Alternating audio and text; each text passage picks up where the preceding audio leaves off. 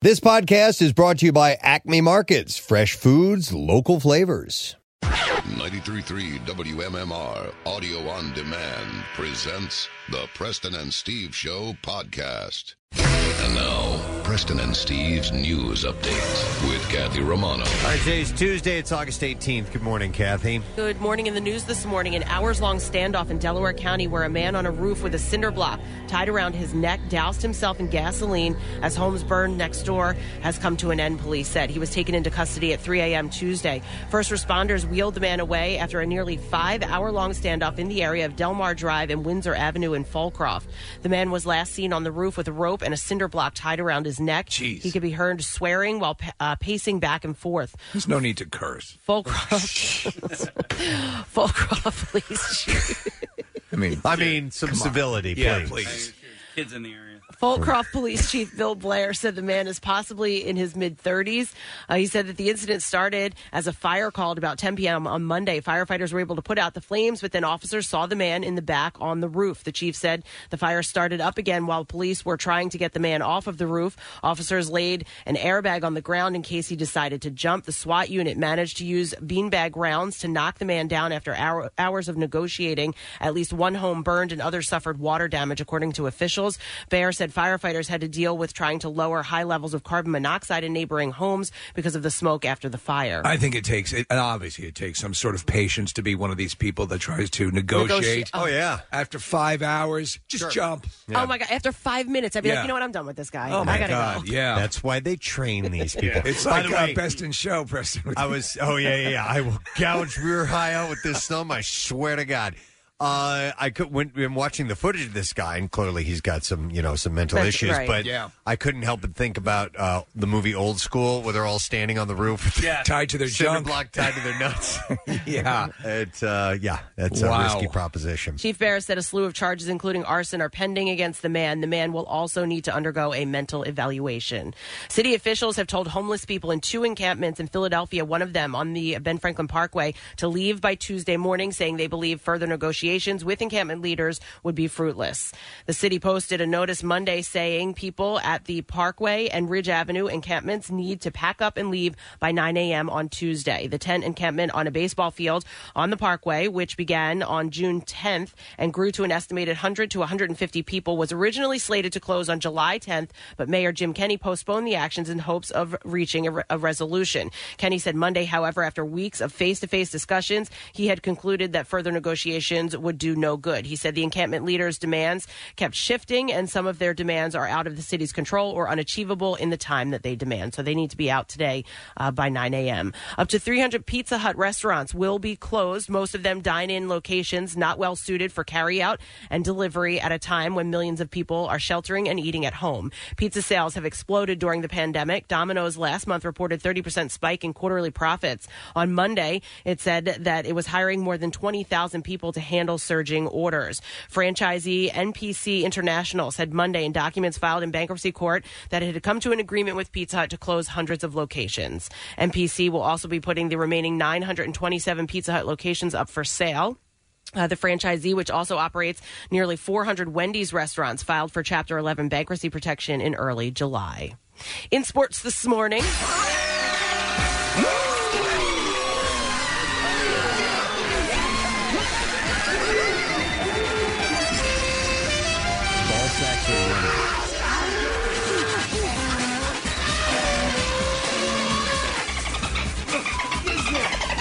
The Sixers lost to the Boston Celtics 109-101 in Game 1 of their first-round series in the NBA playoffs last night. Jason Tatum had career playoff highs of 32 points and 13 rebounds. Joel Embiid had 26 points and 16 rebounds. And Josh Richardson and Alec Burks added 18 points for the Sixers, who couldn't hold on to the lead in the fourth quarter. Game 2 is tomorrow night, and tip-off is scheduled for 6:30. The Flyers, who lead their first-round series against the Montreal Canadiens 2-1, are back in action this afternoon with Game 4 in Toronto. The puck is set to drop at 3 o'clock. Coming off their 3-game sweep of the New York Mets, the Phillies had a rare day off yesterday and are back in action tonight with a game at Fenway Park against the Boston Red Sox. Zach Eflin will get the start for the Phils. Game time is set for 7:30. And the Eagles returned to the NovaCare Center for the first padded practice of training camp yesterday. Unfortunately, defensive linemen Jason Hargrave and Derek Barnett are both out indefinitely with injuries. Hargrave is listed as out for multiple weeks with an upper body injury, which could include the scheduled season opener on September 13th in Washington. Barnett, the fourth-year defensive end, is listed by the team as week-to-week with a lower body injury. And that's what I have for you this morning. All right, thank you, Kathy. And look, the family's all back together again in full force. It's a wonderful thing. Welcome back. We had some staggered vacations, but now we are here together. Yeah. And one big bundle of love. And Kathy has had her sex change operation. Yes, she has. Man. Too. No, her voice is noted What do you mean? noticeably lower. Just don't even worry about Manthe. Just point to me, hand me the lines, and I you'll can do go it. with it. Yeah. Got like a sinus infection or something? Yeah, I think it's like a bad summer cold and turned into a sinus infection, and it's super fun. Isn't it, though? Yeah. It's been a couple of years, I think, since I've had that summer cold. That summer cold sucks, man. They're horrible, especially since, obviously the drive is to get out and enjoy the summer, and you can't do anything and you feel like crap. And so. it came on like right at the so beginning? quick. I was fine the night before, woke up yesterday morning, 2 mornings ago, and was like dead to the world. I'm like, what just happened overnight? Well, hang in there, young buck. We've got some stuff to get to. That's right. I am a young buck. You are. You're actually a doe. Thank you, Preston. Good to be back. Spring in your step. All right, so we do have some things going on. We're going to start with our Word of the Week prize. Obviously, a short week for us this week. We're off on Monday. We have a Mermaid Spirits Distillery basket with bottles of their products, and it's over $100 in distillery merch, including logo pint glasses, whiskey tasting glasses, a whole bunch of other stuff. So anyhow, it's a boozer's delight, so we will give that away on Friday. You need a letter of the day for the Word of the Week. We will give that to you at the end of today's program. We also have a Tattoosday. Yes, that has returned. What the hell? Yeah. That is correct. So That's we great. have a chance for you to win a $350 gift certificate for Floating World Tattoo and Piercing. And it's a pretty cool deal. You just text the word tattoo to 39333, and you might randomly be chosen for this $350 gift certificate to go out and get yourself some ink. That's that tattoo shop in Sky City, Preston. Floating World Tattoo and Piercing. That is absolutely correct. You can check them on Instagram at Floating World Tattoos, and they are at 29 South Street in Philadelphia. So we have that to give away today, and tonight the Struts are doing the live-in, drive-in, Citizens Bank Park. We will recap our event on Sunday night with Bert Kreischer. We'll talk about that, I'm sure, at some point. Absolutely. But rest assured, they know what they're doing, man. It's awesome. We had a great time. You're going to have a freaking wonderful time. So this morning, we will have 3 separate opportunities. I'm going to spread it out a little bit. So we have a nice opportunity for people to win throughout the course of the morning a carload of tickets. So it's 4 people per car. So you and 3 friends get to go. Now, the show is tonight, mind you, so just keep that in mind as we go through. Tickets are on sale now, and you can get them at phillies.com/drive-in. So that's what you want to do to get, or you can go to WMMR.com, and we'll have a link right there because our good friends, the Struts, are playing the show tonight, and the weather's going to be great. If you have a friend with a convertible, yes. Convertible or truck? Truck, yes. You got it. You have the perfect setup for this. But we can attest that it's a great experience. So we'll have your chance to win that 3 times during the program. Like I said, I will spread those out. And our friends from Dietz & Watson are stopping by today, so we'll make mention of that as well. So we have a lot going on as we get started on this Tuesday morning. Let's take a break, come back. We'll do the entertainment thing. You know how it works. So stay put. We will be back in just a moment as the sun is coming up. Preston and Steve Show. Not only can you hear Preston and Steve, you can see them too. Check out the Weekly Rush on Xfinity On Demand. New episodes, you guessed it, weekly. Steven Singer Jewelers showroom at the other corner of 8th and Walnut is now open for appointments only. Go to IHateStevenSinger.com to book your appointment today. Back with more of the Preston and Steve Show podcast. So the stupid question prize, 24-karat dipped gold rose from Steven Singer Jewelers is what we will give away. And Pliers playing today. Is playoff hockey continues. And I had a gentleman named John Hopkins, his name. Oh. Like John Hopkins University. The hospital, yeah. Or hospital, yeah. Had sent me some Flyers trivia questions. Interesting. Okay, yeah. So I'll throw them out there every now and then. So I'm going to go with this. So the Broad Street Bullies, the name. Give me the newspaper where they debuted that name. All right. 215-263 WMMR was given in the 1972-73 Flyers by Jack Chevalier. Is that how you say that, Nick? Did I get that right? Yeah, I believe so. And Peter Capone. So what was the name of the newspaper where they debuted that name? 215-263 WMMR. Let's see if you know the answer. And I will go through some birthdays, a whole bunch of them today, as we get ready for your answer. And let's see, today is Tuesday, August 18th. Rosalind Carter, the former First Lady, is 93 years old today. 93? Yep. Husband has gone through, Jimmy has gone through brain surgery. Yeah. Keeps going. I mean, peanuts. Eat peanuts, man. And still, goes out with the Habitat for Humanity and literally hammers nails and does all that stuff. Rosalind said they bang twice a night. Holy. Unbelievable. Wow. Peanuts and constant sex. Man. All right, Rosalind Carter is 93. Dennis Leary is 63 years old today. He just signed a big deal recently. He did. He's doing a whole bunch of series. Who is he producing for? I forget who, but he's got a number of series in the works. Yeah. He's becoming a bit of a mogul. Martin Mull, the actor and comedian, is 77 years old today. He was in the movie FM. He was. Okay. Yeah, I was one of the DJs. Thank God. Just wondering why we were playing this. That's why I was playing a little Steely Dan this morning. Yeah. He was in a lot of great stuff. Mr. Mom, Clue. Was he SCTV? No, he was Fernwood Tonight. Okay. And he was with Fred Willard. So Fred Willard was his Ed McMahon on that series. And he's that movie Serial, though, if you haven't seen that in a long while, it's hilarious. He's 77 today. Edward Norton, the actor, is 51 years old today. Everything from Fight Club and Red Dragon, The Hulk. I watched that movie that he directed, Brooklyn, something where he has Tourette's. He's a private detective with Tourette's. Okay, and? It's not, I didn't think it was that good. Oh, really? Yeah. American History X. Outstanding. Unbelievable. Movie. Yep. Great party movie. Wonderful. Put it on. Nazi party. Watch the laughs. Yeah. Robert Redford. Hey. Yes. Wait a minute. Yeah. He's 84. I had to double check. He's alive, right? Yes. Yeah. Robert Redford. He hopes so. 84 years old today. He was one of the actors. My grandmother suffered from dementia and Alzheimer's when she was at the end of her life. And every time my mom would walk, she lived with us. So my mom would walk in and check on her and all that. And every time my mom walked in, she'd go, "Oh, it's Robert Redford." About your mom? My mom. Your mom does sort of look like Robert Redford. When I first saw your mother, I thought, oh, my God, it's Jeremiah Johnson. There were a couple. Robert Redford was one of them. Very interesting. Okay. Well, at least she was fixated on a gorgeous hunk of a man. Your mom makes a beautiful man. Robert Redford is 84. Christian Slater, like Edward Norton, turns 51 years old today. There's been a show on, maybe it's Me Too or Me TV, Steve, lately. It's a movie, and it's him. He's dressed up like as a skater from the 90s, and Joe Pesci is wearing this long blonde wig. Does that ring a bell with anybody at all? I can't figure out what it is. It's a movie or a series?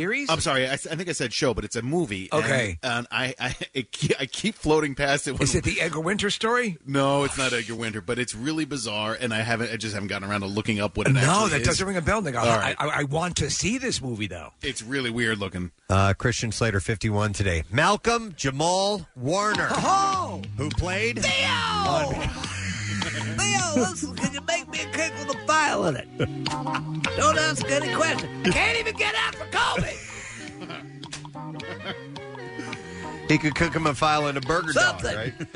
A bacon burger dog. Burger dog. He turns 50 years old today. 50. I always liked Malcolm Jamal Warner on that show. He's one of my favorite characters on that show, and I really don't know, acting-wise, much what he did after Cosby. I'd have to look up his IMDb. I'm sure he done still some works. stuff, yeah. Is it possible he could have made enough money off the Cosby series? Oh, I don't know. To not have to work. Not sure.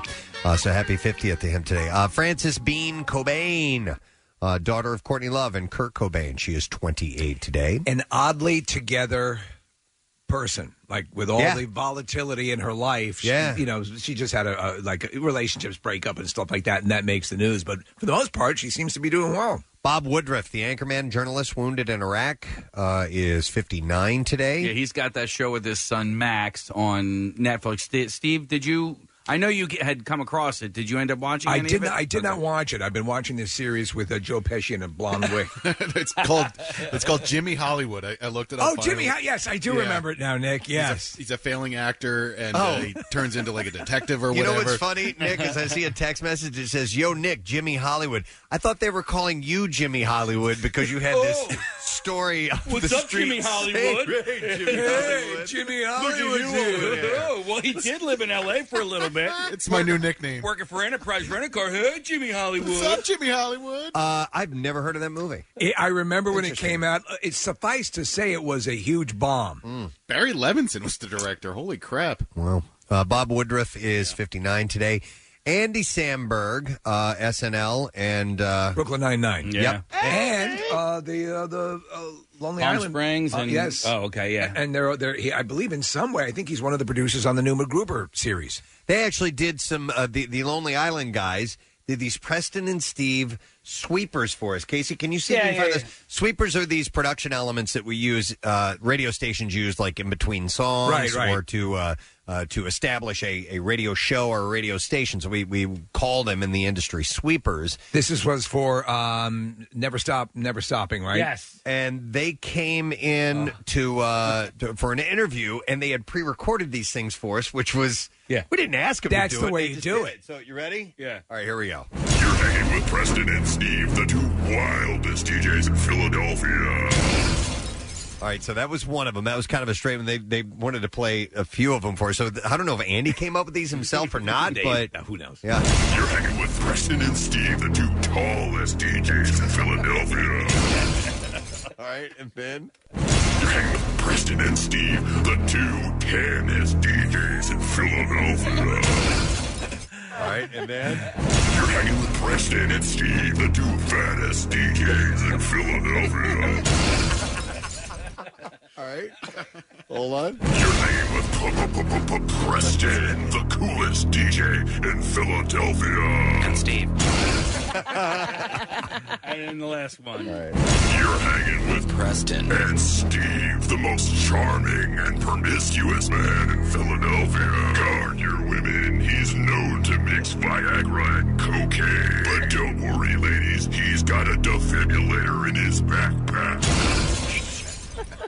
Courtesy of Andy Samberg, the birthday boy. Yeah, love it. And his buddies to the Lonely Island. So happy 42nd. And then the last birthday I saw, I saved this one for last. The very wonderful, talented, beautiful, and awesome Caitlin Olsen. Of It's Always Sunny in Philadelphia. And she is 45 years old today. So happy birthday. I spend so much... Actually, I'm embarrassed to say how much downtime I spend watching It's Always Sunny blooper reels from all the seasons. It's some of the funniest stuff, and her outtakes are fantastic. She is fantastic. Happy birthday to everybody. Let's see if we can get an answer to the stupid question this morning, and it is a Flyers-related question. What's happening over there? I'm knocking papers over. All right, so the Broad Street Bullies. Give us the name of the newspaper where they debuted that name, 215-263-WMMR. I'm going to, it says here, Kevin G. on the line. Yo, Kevin G. Good morning. Good morning. Tell me the name of the paper where the Broad Street Bullies name was first released. The Philadelphia Bulletin. Philadelphia Bulletin is correct. Today in the Philadelphia Bulletin. Hang on, Kevin. We're going to set you up with a 24-karat gold dip rose from Steven Singer Jewelers. Steven Singer Jewelers showroom at the other corner of 8th and Walnut is now open for appointments only, and you can go to IHateStevenSinger.com to book your appointment today. All right, let's get into some of the stories. We're going to start with a one on the heavier side. Oh, damn it. Rose McGowan accused Oscar-winning writer and director Alexander Payne of sexual misconduct. The 46-year-old said that the incident went down when she was 15 years old, and he was in his 20s. She had tweeted this out. She wrote, Alexander Payne, you sat me down and played a softcore porn movie you directed for Showtime under a different name. I still remember your apartment in Silver Lake. You are very well endowed. You left me on a street corner afterwards. I was 15. And then she followed that up writing, I just want an acknowledgement and an apology I do not want to destroy. Now, this appears to match the incident she alluded to during February of 2018 in a conversation with Ronan Farrow, one of the journalists who helped bring multiple assault allegations against Hollywood stars to light. She had said, you told me, or I'm sorry, he was saying to her in the interview, Ronan Farrow was, you told me that even long before Harvey Weinstein's incident, you recounted to me that there was a statutory rape by a prominent man in Hollywood. And she said, yes, and I didn't process that until, and then she paused, she said, well, I'll get to him. And she didn't name the man at the time. She did say, though, he took me home after he met me and showed me a soft porn movie he had made for Showtime under a different name, of course. And then he had sex with me. She said, and then he left me next to Tropical in Silver Lake standing on a street corner. McGowan, as many will recall, was one of the first, most vocal in the Me Too movement. She was also one of the first to come out with her story of rape at the hands of Harvey Weinstein, who has since been convicted and sentenced to prison for other sexual assaults and rapes. So we'll see if anything comes of this. She's been sticking with this, and she's brought a few other people along who have stories of this victimization, and so she calls it pedo world now. If you know, that's their take on it. That all these, she says it's fairly widespread that there's this sort of underage sex traffic stuff going on in Hollywood. And I'm like, wow, because Payne he did The Descendants, he did Nebraska. I think he did Sideways as well. He's a pretty heavy hitter. Is weighing in on the host character following allegations that she watched over a toxic work environment. We all know that story. But the 51-year-old said in a cover story for Mr. Warburton magazine that her words should be taken with a grain of salt. She said, I haven't spoken to Ellen in years. Did they end badly or was... I don't remember how that wrapped up. But she said, I haven't spoken to Ellen in years. I'd listen to the people who have. Still, the Emmy winner did say that their nearly 4-year relationship was, quote, a beautiful part of her life and that she wears with honor, but hinted that there might be something to the complaints. She said, if I'm standing someplace and I don't like what's going on there and I stay there, it's my fault. And she said, so what are the actions that got me there and why can't I get out of it easily if that's not something that I want to be engaged in? She added that Ellen is standing where she walks and that is hers to continue, that it is hers to continue that journey. So she's standing where she walks? I guess so. Okay. That doesn't make any sense. Anyhow, Ellen and her... I just wanted to know how one would do that, unless maybe you're on one of those people movers at the airport. She and Ellen had dated from 97 to 2000. Now, she also spoke out about the considerable price that she had paid for being open about their relationship. She was pulled out of the premiere for the movie Volcano simply for showing up with her. She said, she said, I was told by Fox Studio executives that if I brought Ellen to the premiere, my contract would be terminated. What? I brought Ellen despite those threats, and we were escorted out of the theater before the lights came on by security and not allowed to attend the premiere party because they did not want any photos of us together. For the movie Volcano. Yeah. Yeah. That's ridiculous. She had supporters, though. Harrison Ford insisted on having her co-star in 6 Days, 7 Nights. And he had called her on the phone to say, and she said, quote, frankly, my dear, I don't give a damn who you're effing. Let's make the best romantic comedy anyone has ever seen. Alec Baldwin also demanded that she co-star on Broadway in 20th Century, in which Anne had received a 2004 Tony nomination for her role as Lily Garland. You know, she was in this movie, and I every time I see her, I think about this movie she did with Ashton Kutcher. Yeah. We interviewed Ashton Kutcher. I defy someone to tell me that they weren't actually having sex in this movie because I don't know how you could. Yeah. Did you guys saw the clips? No, it was hot. It was super hot. Crazy hot, yeah. Haish, by the way, who sees their openness, her and Ellen's openness at the time, as paving the way to a more acceptable environment. She said, I'm proud to have been a part of a revolution that helped move equality forward. But there's still work to do. I've paved this way for myself, and my honesty had every single thing to do with it. I think every interaction we have should be whether or not we can look at and talk to other human beings with 100% respect. You got to stand where you walk. My answer will always be yes. We have to agree that it's a possibility and that we all deserve it. And I remember at the time, and we've certainly come a long way since then, but yeah, it was scandalous. You know, I mean, at the time it seemed that way that it was an anomaly that they were that open about out. it. Yep, it was career killing, which is great. Yes, that things have progressed. So you saw that Ellen fired 3 of her producers off the show, like the upper chain of the Ellen production company. Okay, she let 3 people go. So I guess she's trying to reel it back in and take control. Yeah, it makes you wonder how much of it, is. Listen, we've seen stars who seem to be really nice people and aren't, and they're but no. What I was going to say is that their handlers, their management, behind the scenes will be, ruling with an iron fist. That's true. So that they sort of do all the crap, and there's a plausible deniability with the celebrity. Yeah. So, but who knows? I don't know. Yeah. Just stand where you walk. Prince William and Prince Harry are pretty much incommunicado these days, according to a royal scribe. Where's that? According to a royal scribe named Omid Scobie. Omid Scobie? Omid Scobie. That's a pretend name. No, the pair who have been struggling to communicate for a few years completely cut ties with each other 2 months ago after Harry shared his plans to step down from his senior royal role on social media. I want my son to get his ass kicked all throughout school. I'm going to name him Omid Scobie. Omid. Oh, Omid Scobie. My bad. That's then that makes it all better. Yeah, right? it's much Omid better. Scobie. Their rift will take time to heal, Omid Scobie told The Sun. Omid Scobie co-wrote Finding Freedom with Carolyn Durand, a largely sympathetic portrayal of Harry and his wife Meghan Markle's decision to move to the U.S. and leave their royal life behind. The sticking point, allegedly, is Harry's decision to go, quote, rogue and share his plans publicly without first getting approval from the family. You know who shares a birthday with Omid Scobie? No. Who?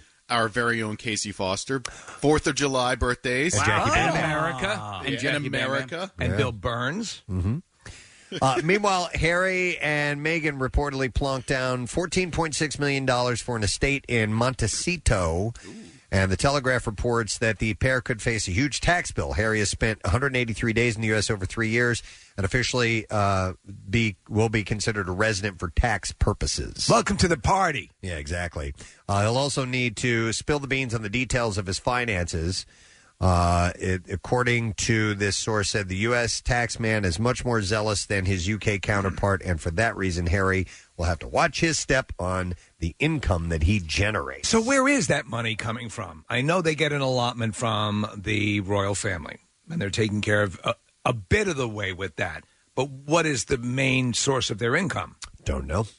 Do not know that. But speaking of income, Diageo, is this how you say this? Diageo. Thank you very much. Yeah, they own everything. Well, they're the world's largest spirits maker, and they announced that they are buying Aviation American Gin, which is co-owned by Ryan Reynolds. Well, what's that going for? Diageo appears to have a special affinity for Hollywood brands because they bought George Clooney, Randy Gerber, and Mike Meldman's Casamigos tequila brand for $700 million with an additional $300 million based on performance.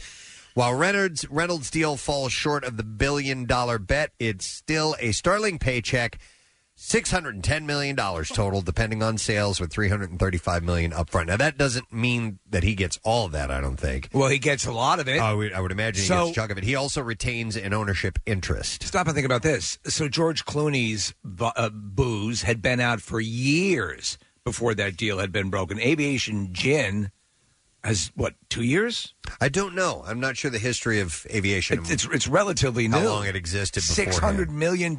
We should create our own booze. Reynolds said, a little over 2 years ago, I became an owner of Aviation Gin because I love the taste of aviation more than any other spirit. So I think it was around... was it? Okay, all right. What I didn't expect was the sheer creative joy learning a new industry would bring. Growing the brand with my company, Maximum Effort Marketing, has been among the most fulfilling projects I've ever been involved with. I want to thank Diageo for their incredible team and passion. We're so excited for the next chapter of Aviation Gin, which I promise will require just a little reading, he said. So what right now is your bourbon? Bourbon. Okay, so we'll call it Pud Juice. Pud juice. Pud juice, Preston's Pud juice bourbon. Okay. That'll sell well. Pud juice. Right.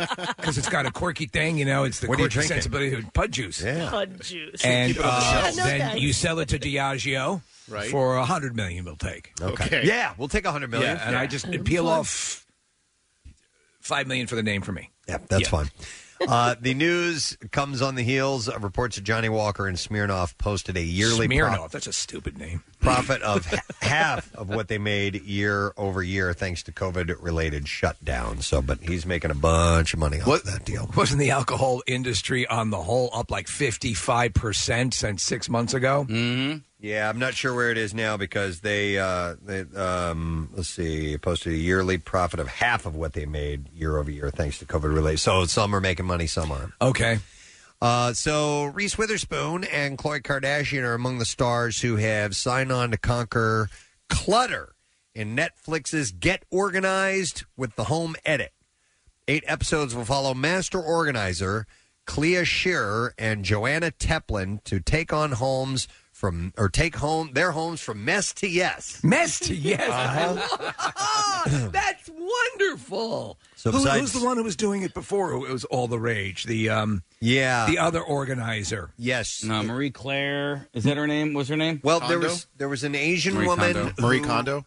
That's it. Is Was it that the it, one Nick? I'm talking about? Yeah, Yeah, Marie yeah. Kondo, I never watched it. I heard it was great. What was that called? It was From Yes to Bless. no. Okay, never mind. I don't know. But I know that it was super popular. Yeah. Tidying up. Tidying up. Was that it? Did anybody I was watch thinking it? something And else. did you learn any organizational tips from it? No. It's not it's not practical. Like it's not if you actually want to have things in your Right. house, it's not it's a good idea if Right. you can live that way, but most people can't. Okay. All right. So anyhow, along with Reese Witherspoon and Khloe Kardashian will be Eva Longoria, Neil Patrick Harris, David Burtka, Jordana Brewster, a bunch of people that are going to be on for this. And the show starts DJ Qualls? September 9th. If he's involved, I haven't seen anything about it. All right. Netflix has released the first teaser for the upcoming film Enola Holmes, and that will be starring Millie Bobby Brown in the title role. And she plays the younger sister of Sherlock Holmes. The film is based on Enola Holmes Mysteries, written by Nancy Springer, which follows Enola's search for her mother, who's going to be played by Helena Bonham Carter. That's cool. Yeah. I could see this. And her mom apparently disappeared on her 16th birthday. So, yeah, they're going to. She's going to star in that. So she's the direct daughter of Sherlock Holmes. The direct order? She's the daughter directly of Sherlock Holmes? Is that No, what this she's is? sister. Sister. Oh. Younger I'm sorry. sister of Sherlock Holmes. Oh, I misheard that. Okay. Okay. The question of who killed Jam Master Jay, the DJ for pioneering rap group Run DMC, has remained a mystery for nearly 18 years, but federal prosecutors yesterday afternoon announced the indictment of 2 men whom investigators have long suspected of participating in killing the DJ, whose real name was Jason Mizell, inside a Queens recording studio. The men, Ronald Washington and Carl Jordan Jr., were charged with murder while engaged in drug trafficking in a 10-count indictment unsealed on Monday. So they've been the focus of interest for a while, and Yeah. I guess they've just been working at amassing enough evidence to prosecute them. I think that's it. The indictment says the 2 men, together with others, did unlawfully kill Jason Mizell, also known as Jam Master Jay. They walked in and murdered him in cold blood, as according to Seth Ducharme, who is the acting United States attorney for the case. What reason? I mean, what was He was the motive? involved in drugs with them. Oh, he was? Yes. Oh. So the case, apparently, new court papers say Mr. Washington and Mr. Jordan, both armed, broke into Mr. Mizell's studio. As Mr. Washington forced a person in the studio to the ground, Mr. Jordan fired a bullet into Mr. Mizell's head, killing him instantly. Jeez. Prosecutors claim that the 2 had executed Mr. Mizell after he sought to exclude them from a multi-kilogram, multi-state narcotics transaction. Just months before the murder, Mr. Mizell had received about 10 kilos of cocaine on consignment. So they were heavily into it. From a supplier in Maryland, and they were supposed to have been his partners in the deal. Yeah. Was there any comment from Daryl McDaniels? Or I didn't see anything from. Yeah, I didn't see either one of them. Yeah, we've said before, Daryl McDaniels, one of the best interviews I think we've ever had. And the way he turned his life around Yes. is an inspiration. Yeah. But apparently, Jam Master Jay was deep into it. Wow. And it got the best of him, obviously. The iconic Golden Girls home sold for $1 million over asking price. $1 million over asking price. Of just over $4 million. So the house was used for the exteriors only, right? You know what? I believe you are correct. Yes. Yeah. In fact, what am I talking about? I saw a freaking episode filmed in California of the Golden Girls when I was in my 20s. So yeah, we didn't go to the house. Come on in, Preston. We actually went to a stage set. Madge, get him something to drink. Yeah. All right, so is it a house? Is it a condo? Is it a townhouse? 4-bedroom home, 3,000 square foot, mid-century, and it's in Brentwood, not Miami, where the show was set. I know, they lied to us again. Yep, the exterior was made famous by, of course, the show. The filming took place on the soundstage. But that house, which is 3,000 square feet, and it went for, God, $5 million. For that. So that's about, you said about 3,000 square feet? Yeah. I think my house is somewhere on that level. Mm-hmm. I didn't pay that for you my house. You house. paid $5 million for your 3,000 square foot You don't live in Brentwood, though, Steve. Yeah, I know, Brentwood. I used to live in Brentwood, Long Island, which is where the Entenmann's factory was. Not the same. That house went for close to $5 million. It was only about $4 million off and $500,000 more off and another $100,000. Our first house was around 3,000 square feet, yes. We didn't pay $5 million. I rented a basement apartment in the house in Brentwood. I had windows. You just had to get on your tippy toes to look out them. Let's see here. 14-year-old Shiloh inspired her mom, Angelina Jolie's role in The One and Only Ivan, she tells E.T. She said, well... Was it your daughter Shiloh who inspired your interest in this role? Jolie told E.T., well, Shiloh years ago told me that she had read a book that she loved and she wanted me to read it. Oh, she read a book. She said, I read it on my own, and then we looked at some of it together and we talked about why she loved it. Then I inquired if... Did you know that Nick thought Shiloh was the name of the song from A Star is Born? And not Shallow. Did you know that? I maybe she knew that. I don't know. Then she said, I inquired if... I mean, what would that even mean? If it was... Shut up, E.T. I'm just saying. If it was being made... I mean, if you... Contextually, the lyrics wouldn't even... I know! Well, all right. Yeah, so... Nick's, obviously, it's a sore point for him. Yeah, I can see. She said, then I... Let me heal your pain with my finger. Drop your pants. And bend over. This is how we do it on his planet, by the way. Right. This is how we do it.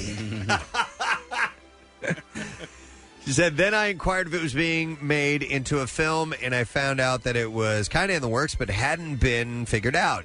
Jolie voices an aging elephant named Stella, who is taking care of a baby elephant named Ruby. Is this a true story? The One and Only Ivan debuts exclusively on Disney Plus, and that will be on the 21st, by the way. I was on Disney Plus last night watching Magic Camp, and there's a whole bunch of new stuff. That to me was a good investment. Disney Plus has a ton of good stuff. By the way, speaking of Magic Camp, we're going to have a guest on later this morning, Justin Willman, who is a magician. He's been here in our studio before. He's a comedian as well. He's done stuff at Helium Comedy Club, and but he was one of the consultants. Yeah, he was was like the lead, magic consultant, and he's featured for about 3 seconds in the beginning of the movie. Well, I want to ask him some questions because a lot of the people are doing, the actors appear to be doing sleight of hand. Yeah. And I wonder if he was able to teach them to that point because they were pretty good. Yeah. All right. Well, we will talk to him around 10 o'clock this morning.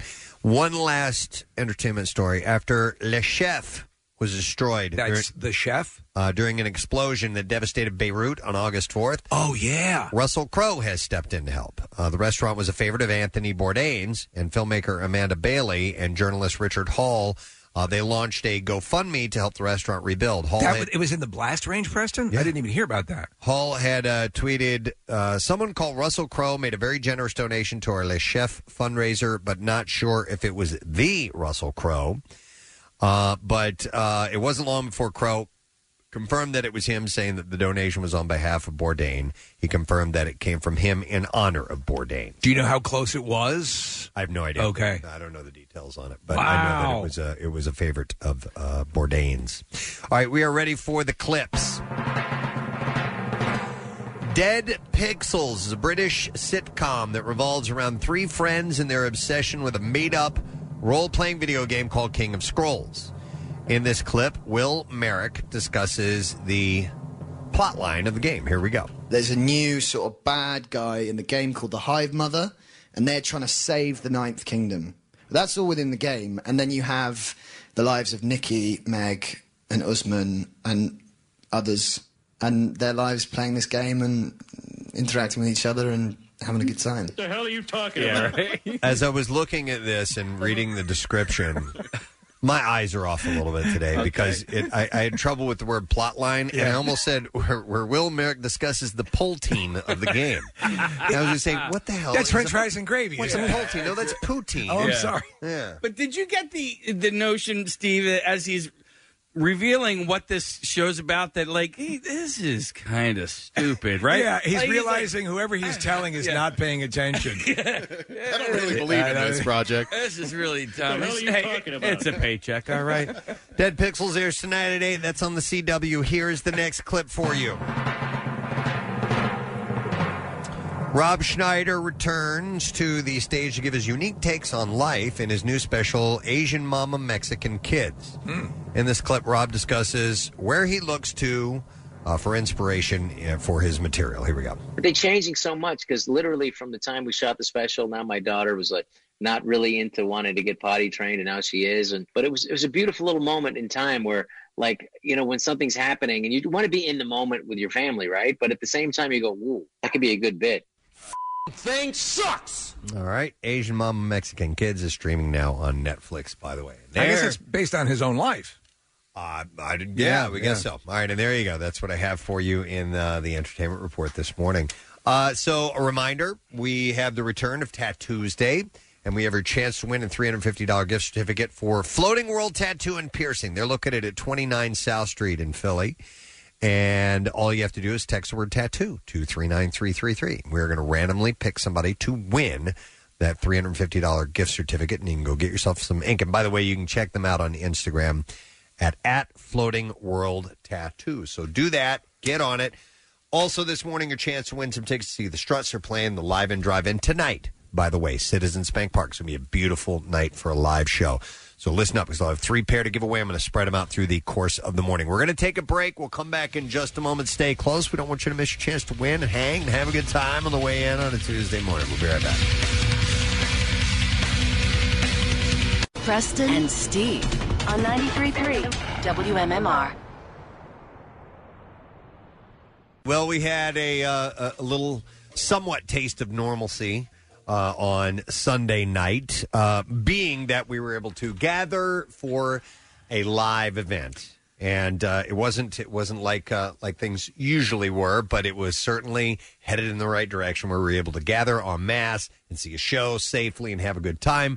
It was Bert Kreischer, the Live and Drive-In series that Live Nation is putting on, and we were, fortunate enough to present that show, and it was a beautiful night.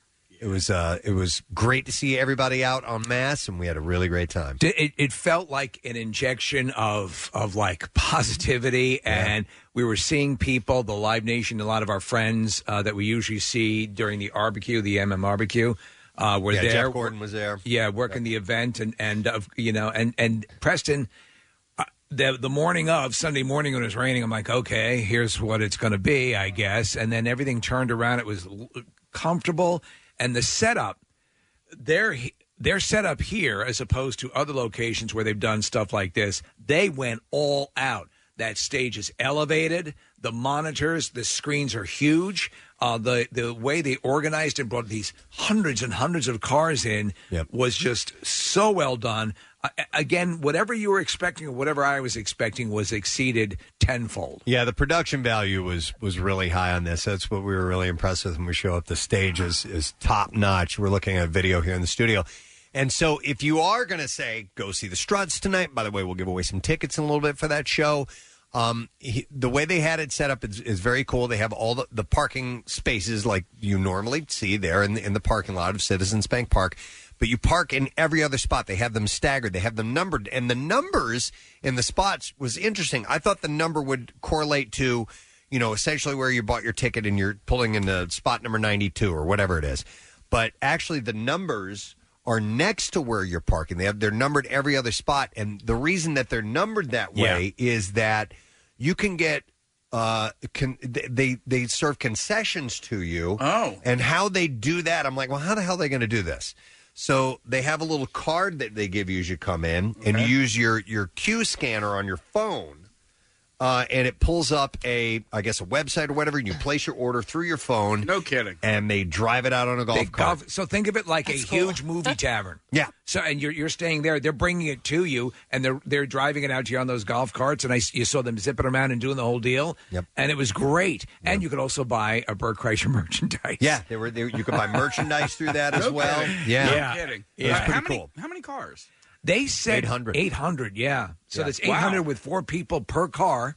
Wow. And by the way, this was Bert's first full sellout. Yeah. On his tour. Oh, no kidding. Yeah, so he's a Philly favorite, obviously. Yeah, he was pretty stoked. He did a nice little thank you video on Instagram that I saw that I loved.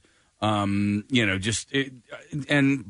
I also follow you guys on social media, so I saw everything sort of leading up to it, and then his video, which included the evening as well. Like man, that looked amazing. And then with a show tonight with the weather, yeah. You can do this? Yeah. Yeah, it's pretty damn cool. I was saying, honestly, and I was talking to our Live Nation friends and saying, I could see this being a possible variation on ways to do another way to add shows into the schedule. Let's say if you do something like this and you go with the right vehicle, especially in the summer, you have a convertible or a truck or something that allows you to be out and sort of relax in the open air.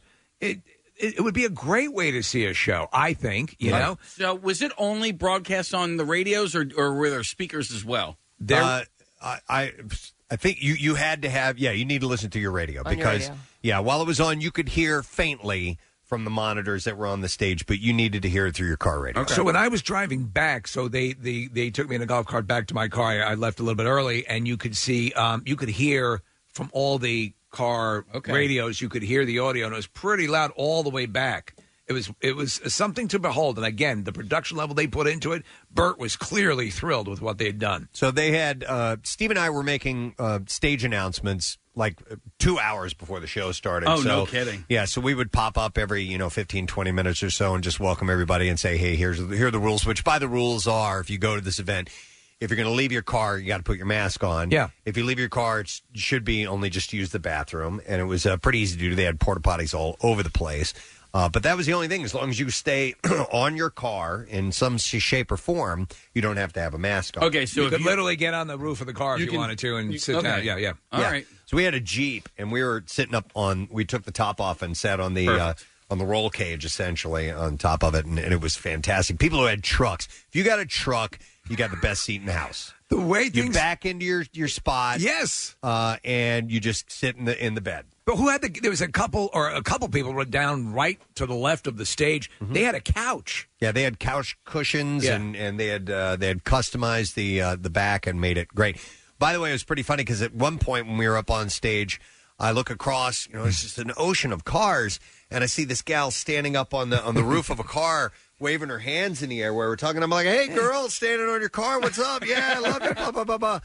I get a text later on. Was Marissa. Oh, get out. Yeah. Really? Well, Marissa. She said she was going out into the crowd. We didn't realize it was her. Yeah. But from that, I mean, there were so many cars. Yeah, I recommend my friends brought pool floats, and we blew them up and then put them on the roof of their SUV and watched it up there. It was great. That's a great idea. Yeah, because, I didn't see that. We're looking at a picture of you. Yeah, you have pool floats that have arms and backs on them. Yeah, exactly. What is wild so the cars as they're going in, they were checking all the cars and they, they're just kind of taking a precursory check around the vehicles and just making sure your vehicle is you, basically. And they're taking security checks and everything. But otherwise, they got those people in and settled up pretty nicely, pretty quickly. All right. So tips for you, by the way, if you're going to go.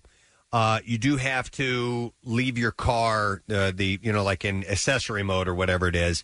I had to give somebody a jump on the way out. I know Marissa did. We had some friends whose battery had run down as well. So what you might want to do is take a Bluetooth speaker with you if you can, and then you can get like a radio tuner app, and then because it's a low frequency FM signal that they had there, I think it was 97.7 and 91.9 with Okay. frequencies, and once you get off the lot, you can't hear them. Oh. You could hear just for like, a few hundred yards after you leave the lot, and then that's it. Okay. Then you can't hear it anymore. So I would definitely suggest that you do that. Yeah, so you don't run your battery dry. Yeah, Like or you can listen Gary to, Lauer could bring his boombox. you can listen to part of it on your car radio and part of it on the Bluetooth. But I wouldn't do it. Now we just got a new battery not that long ago, so I Right. felt pretty confident. We listened to the whole thing and didn't have to worry about any right. issues with the battery. So what if you just start your car? It's like, what happens when you start a car? What happens if you just start your car? Yeah, can you just start your car like every, I don't know, like 15, 20 minutes or so? I don't know. Throat bubbles are the bane of a broadcaster's existence. They probably suggest you don't do that. So it depends on how loud your car is, too. So you're not annoying the people next to you, Marissa. It also kind of ruins the experience for the people around you because when you start it, your headlights are going to start shining at the people behind you and things like that. It happened a few times around us. And, Oh, yeah? Yeah. It was kind of like everybody booed a little bit at those people that were starting their car. It was wild, though. As you're on stage, and you can see how it's a weird thing for a performer who's used to the response because people are in their cars or whatever, and we'd go up, and then the first time we got the responses, Preston said, let's do a horn check. And then everyone started honking, and it was really cool. Oh, that is cool. And you'll get the occasional headlight flash and all that stuff. So Yeah. And Bert was in fine form. He gave us a big shout out from the stage, which I wasn't expecting. It was almost to the end of the show. It was like 3/4 of the way through the show, and he goes, "Hey, listen, I want to thank Preston and Steve for supporting me for all these years. They have been there from the beginning. Oh, that's awesome. And I can't thank them enough. And he gave a nod to DeBella as well, because John has always had him on his show, but he gave us a really big one. Did people honk their horns? And It was cool. And you're encouraged to flash your lights and not honk your horn while at the show. But you could hear people laughing and clapping and responding to what he was saying. So you didn't really need to honk your horn because you could hear everybody. But it was pretty cool, man. It was a different way to see a show. One, I've never experienced anything quite like that before. I was talking to them, and again, if when everything will return to a more normal situation, this could be another way to present shows. I mean, to have your own seats, your own setup like this, and again, it's like a giant movie tavern, but it's a concert. Yeah.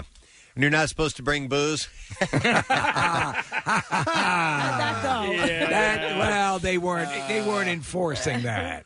So no liquor allowed on the premises. Although they did, I will tell you this: Marissa saw they had canine units that were checking some vehicles. Oh, no, they were sniffing around the cars. So I guess they're sniffing for. I don't know. Maybe explosive stuff. You never know. Listen, at public events, you don't these know. Days, you don't know. But I don't know exactly what they were looking for. But they were being thorough, and Philly's finest were on patrol. Obviously, so they were there obviously to watch out for DUIs and things like that. Because that would, I think, be a concern.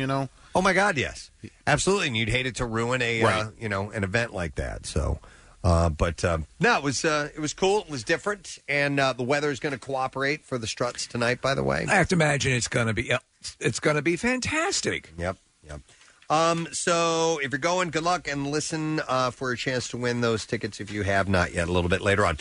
So a couple people back from vacay, Nick and Kathy, have returned to the studio. Kath, did you go to the beach at all during time off? I was in Montauk, Okay. New York. We went there again, and it was just so nice. It was relaxing and a little bit different because we weren't out at restaurants and stuff like that as much as we normally did. But just a normal vacation. What's the level of accessibility? Are the restaurants pretty much? Is there partial occupancy, or what's the story? So this was in New York, and I'm not exactly sure. I've lost track of what everybody's phase is. But most of the stuff, at least where I was anyway, was outside. Everything was outside. We didn't go in any restaurants. And, they were, distant. They're designed to be that way, though, right? But fortunately, everything is, on the water there. So, most restaurants have outdoor dining, but that was all that they were doing. So the few times we did go out, we were outside. Okay. Nick took the RV route, right? You guys traveled around a bit. I did, yeah. It was a father-son trip. Preston, sort of inspired by things that you've done with your kids over the last few years. My son turns 14 next month, and so it was just me and Ben, and we rented an RV. I got to give a plug to Fret's RV. They're out in Souderton near where you live, Press, and they are phenomenal. They were so helpful. A guy named Pete is in charge of rentals, and he was great, and so we rented it. I guess about a week and a half ago, went up and spent some time with my girlfriend's parents in the Poconos, and then drove from the Poconos up to Maine. I hadn't been to Maine in 20, 25 years. I had forgotten how incredible it is. Casey, I know you've been, and Preston, you've been not, relatively recently, but I want to go back, though, yeah. I can't wait to go back. I was just reminded of how beautiful that state is. It's not that difficult to get to. It was like 8.5 hours driving. So if you split that with Ben, you should have done pretty good, right? Yeah, he's a good driver. Yeah, so that was cool. Ben, I'm going to teach you to drive on an RV. Yeah. Let's go to the cemetery. But you know what, guys? Like for two of us in an RV, it was perfect. And Steve, talking about the Kreischer concert and the Struts tonight, like. We packed the RV with plenty of food. We didn't really need to go out to restaurants. I kind of missed that. I like going to restaurants, but we were prepared. We had a roof over our heads every night. And we stayed at a gorgeous campground near Acadia National Park. It was my 23rd national park and Ben's 5th. So I'd like to make it to all 62 before I die. And so I'm up to 23 now. And I'd never been to Acadia before. It was incredible. Hey, you know what? With and obviously the RV experience has really picked up since COVID and restrictions and all that stuff, and it's hard to find them right now and everything, and people are buying them like crazy. Did you get a taste for it, Nick? Do you think you might down the road buy one of these things? So we've had those Van There people on our show a few times, and Mike and Jess, and they're great. I like them a lot. They do it full time. They live in the RV in a van. I don't think I could do that. I couldn't fit my TV. Yeah. You know what, Steve? This RV did have a TV. It had a DVD player. It had a digital antenna. So when we were near to cities, we could pick up all the regular channels that you would get. And it was really, really comfortable for two people, an adult man and a 14-year-old kid. But more than that, if my girlfriend had come, it probably would have been a little crowded. But Preston, to answer your question, like I would consider buying one because I love going camping. I love the outdoors, and it's a way to do that. And it just provides so much convenience. There were a couple times where our plans changed. We were supposed to do a whale watch out of Plymouth, Massachusetts at one point, right? And that ended up not working because there was that tropical storm that rolled up the coast. And unfortunately, the whales all beached themselves. No, the seas were just too choppy, we couldn't go out on the ocean. So we had to change those plans and change where we stayed, and we did. We didn't have to change hotel reservations. We didn't have to worry about flights. We were in our home for a week. I think, for me anyway, a week was enough. I was ready to be out of it by the time I got home, but it was just it was clean and easy and convenient. The fridge was huge. There was plenty of storage. What about showering? Showering was, listen, it's cramped, but I'm not like you, Steve. I don't need to stay in a 4-star hotel every time. I like that, and I think it's a cool approach. But you're roughing it, but not really roughing it. And so, all of the conveniences you need are right there. And if you want to shower, you can. If you need to use the bathroom, you can. I can't recommend it more highly. Did you run into any other RVers, and did they? Oh, yeah. Okay. Yeah, and man, you can spend some money on RVs. We stayed at a KOA in Acadia and near Bar Harbor, and I don't know what those things cost, but I can't imagine they're any like some of the fanciest ones. They got to be like $300,000-$400,000. I'm sure you're up in that range. I think something that's sort of a hybrid between one of these super huge suckers. That's what this was. And the van life, I think, is sort of where I would fall. You know what I bizarrely like? I don't know why, but I think if I own one, I probably wouldn't. Are those Airstream they're cool trailers? Yeah. Something looks cool about like those. the way they're they retro. look. They're retro looking. Yeah, that is cool. I just don't like the idea of. Are you talking about like a fifth wheel though, too? The one that you attach to a truck? Yeah, I don't know if I'd like pulling something like that as opposed to actually being in where you're going to live like an RV where you're driving the only thing but I would look cool. Really feel comfortable driving is what Nick had last week. That's it. That's a Class B, by the way, Casey. And so the Class C, I think you need a special license for. The Class C is a little bit bigger than the Class A. Basically, is a tour bus. It's like what Burt Kreischer Class drives. A. But also you can get, there are different, obviously a million different versions of an RV. But Preston, I've always wanted the one where you have like the bed over the driver's seat or over the driver. That's where I used to sleep all the time. Camp out for hunger. That was my favorite bed over the. It was like having a bunk bed, and I was like I was like Bobby Brady. Yeah, but they're a Steve little bit put on his bigger. footy pajamas and get Yes, up there. I'm going up to bed, Unky Preston. But I was driving a Class B for the last week, and it was 21 feet long. It was it handled really well. It got like 16 miles to the gallon. So Were you it doing wasn't donuts in it? I was not doing donuts, but no, but it handled well. Guess what I get to do? It drove like a car. Guess what I get to do? Hey, did you go to the Trenton Bridge Lobster Pound? I did not, Case. I appreciated the suggestion. All those. By the What's way, It's a lobster rodeo. It's a place to get lobster. Lobster roll. Yeah, and it was near where I was staying. It's a restaurant. We didn't do much restaurant eating, and that's why. I've never received, and it's not a complaint, but I've never received more suggestions over Instagram as to where to go, to what to see, to what to do. Like when you go to Maine, or and we stopped in Rhode Island on the way back. We stopped at Fenway Park in Boston on the way back. People had so many ideas and so many cool things to see and do, which I appreciated. We just didn't get to all of them. Yeah. And the fact that you had that sort of fluid ability to go as you decided is really cool. One of the campgrounds where we stayed, which was in southern Maine on our way back down south, had a shark warning sign, and so it was very clearly marked. If you're going to go swimming, you're going to die. Aware. You're not going to die. Did you encounter any douchebags on your vacation? Not really, man. Good. And that's another thing. And even went to Douchebag Park. We should have a segment when we return from vacations. Trip douchebags. Well, you at least meet one, right? Usually, but listen, there's something about that part of the world, Maine and New Hampshire and Vermont, that people were really friendly. Massachusetts, they're moose people. There's some massholes in Massachusetts for sure, but like. I think Kathy might have a douchebag. No, I was going to say, Nick, you didn't encounter them because they're all in New York. They are.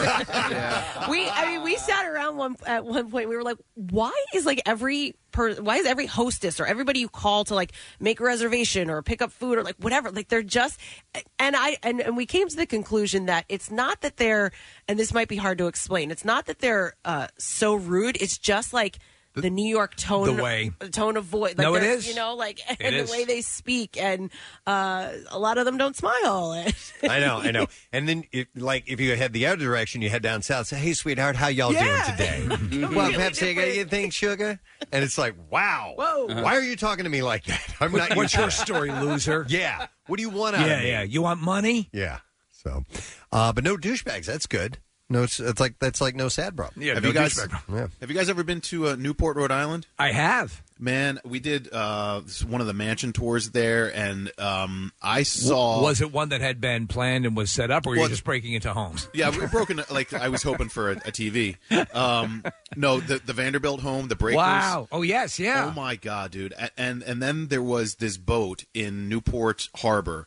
I've never seen a yacht like this before. It looked like it was something out of Billions or Succession or Judge Judy's yacht. It was literally the biggest boat I've ever seen in my entire life, and it was a private yacht. It was unreal, the amount of money in those places. I'm conflicted when I see stuff like that. I'm like, wow, that's impressive, and I'm also like, you a-hole. Mm-hmm. Well, you know what I mean? It kind of makes you feel a little inferior because we drove around, and Newport's gorgeous. You think you're better than us? That's you think you're better than us? Yelling up at him. Yeah, when you drive around and see those mansions, and those are like summer homes for those people. Hey, you think you're better than us? All right, we have another house to go to, Ben. Hey! He's walking down the block. All right, two more. Hey, you think you're better than us? Let's skip the last one. My throat's sore.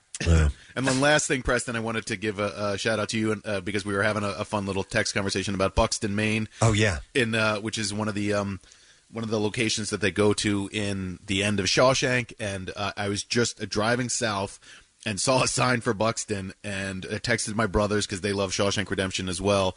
And my brother Adam said, you have to go see it. So it turns out that most of Shawshank was filmed in Ohio, not in Maine. Right. I didn't quite realize that when I was driving around up there. But I got to go see a hayfield in Buxton, and it's cool. It's my favorite movie of all time. So, Casey, it reminded me a little bit of when you went to go see where they filmed What About Bob in New Hampshire, and they filmed it, I guess, in North Carolina. No, Virginia. Virginia, okay. Listen, sometimes you have to go somewhere just to get a picture of a sign. Yeah. And that's it. And that's what I you did. need to go to Buxton, Maine, even though they didn't shoot it there, just to get a picture of a Buxton, Maine sign, then you got to do that.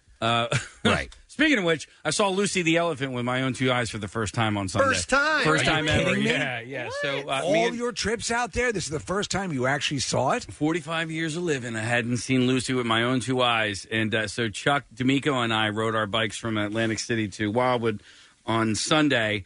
And I'm like, oh, I didn't even think that I would see Lucy the elephant. I'm like, oh, there it is. I'm like, do you want to stop? He's like, I don't know. Do you? I'm like, no. He's like, no. Okay. And then we just kept going. So we were going to stop. It was raining. It was raining. You don't want to go inside a wet elephant. No, we just didn't want to really didn't want to stop. Oh, okay. We were riding our bikes in the rain. Is Lucy open? I don't know. Yes. Yes, there's a like a bed and breakfast thing, right? You can do. And I think it's a restaurant too. They were at least. They looked like they were open. They had like some something going on outside when I went by there. It's also a free few weeks clinic, ago. isn't it? I don't know. Is it? I don't know about Hey, that. man, I got a serious problem. Speaking of Jersey Shore, and Nick had mentioned the tropical storm that hit a little while back. Apparently, jellyfish larvae, commonly known as sea lice, are invading South Jersey beaches. All thanks to the tropical storm. Well, they eat fecal matter, which is washing into the oceans around there, right? Well, I don't know about that, but yes, there was a sewage thing. This is the time where you start to see a lot of jellyfish at the Jersey Shore. Well, it's going to happen a little bit earlier than usual because of that, Kath. So, yeah, environmental officials think that Isaias had pushed, that's the storm, had pushed larvae up from Florida since stinging jellyfish don't usually appear on New Jersey beaches until late summer when the water gets warmer. Yeah, so the water has been warmer, and when I was, going to the beach a lot, late August is when you'd see those purple jellyfish, those big mothers. Yeah, the microscopic sea lice are known for causing skin rashes and irritation to swimmers in the southern United States and the Caribbean. So those are jellyfish larvae? Yeah. Yeah, I that's never knew what that. Sea lice are, yeah. Huh. So I thought the water last week was pretty cold, actually. dude, when we were up there, Caroline wanted August? me to get in. I'm like, it's freaking cold, man. It took me you get used to it pretty quickly, but getting That in storm- was really cold. Yeah, that storm brought in cooler water. It was like the very next day. Okay. All right. I was like, wow. I thought it was usually warmer than this, but it was freezing cold. So apparently, according to the director of the New Jersey Sierra Club, they said that it's a direct result of problems from both climate change and stormwater runoff. It's freaking sea lice. Yeah, all over the place. All over the place. So did I hear correctly that they're predicting that they're going to run out of letters for hurricanes this year? That pops up now and then. Yeah, 26. Yeah, and that they move on to the Greek alphabet after that? No, they move on to farts. Oh, okay. I feel like they say this every year. Hurricane. Yeah. You feel like you say what every year? That they're running out. Okay. Hurricane is heading towards south. Wouldn't it be great if the actual anchor had to make the fart noise with their own mouth? Hurricane. Each time they would have to do that. How's it looking out there, Lou? Well, hurricane. I don't know. They've always. We've gotten well into the alphabet in some years. Have we ever gotten to the? I'm trying to think of like the one. What's the latest that I actually remember? Right. So you had a Katrina. That was K. Wasn't Sandy really late? Sandy? But Sandy was a superstorm. It was a super. But it still got a superstorm. name. Yeah. Well, they name a lot these days. So what's the highest or what's the last letter? Deepest into the alphabet? Into the alphabet. I don't know. Is there a Ziggy somewhere along the lines, or Zelda, or I don't know if they've ever had. So they would start over. They wouldn't. Well, Casey was saying they go to the Greek alphabet. Do they? I don't know. I don't know. Ah, hell. Which would be? Wait a minute. Alpha. Yeah. What's the Greek alphabet? You know, Alpha, beta. So basically, A, B. Again, we start over with A, B. Yeah. Gamma, delta, Comma. epsilon. Yeah. Comma. Semicolon. Decimal. Yeah. We've learned a lot here today, folks. All right, anyhow, watch out for the sea lice if you're headed to the beach. Cause Oh, joy. Apparently, they're forecasting that it's going to be a bit of an issue, and you can get rash and all kinds of good stuff out That's of that. great. Right? That's Yeah, awesome. nice, yeah. All right, listen, I want to take a break, but I want to do this right now. The Struts live in Drive-In tonight at Citizens Bank Park, and I'll take caller. Think you're better than us? I'll take caller 14. and I'm going to give you passes for a carload so that you and 3 friends to go to the show tonight. It's going to be a great time. 215-263-WMMR. So give us a call right now. And if you're interested in buying tickets, are on sale now at phillies.com/drive-in. Of course, you can go to WMMR.com. And there's a list of more concerts and the guidelines for attending the drive-in concerts. It's going to be great weather. Pierre and Brent are going to be hosting this event tonight, by the way. So let's get you on board. Caller number 14, 215-263-WMMR. Taking a break. Coming back, we will get to the B-File when we return, so stay with us. MMR's Saturday Night Concert Series, an hour-long concert made up of the best live performances ever captured. MMR rocks. Metallica in concert this Saturday night at 7. We're all jonesing for live music, and this should help. So hit the backyard, get the tailgate started, and crank up MMR every Saturday night this summer at 7.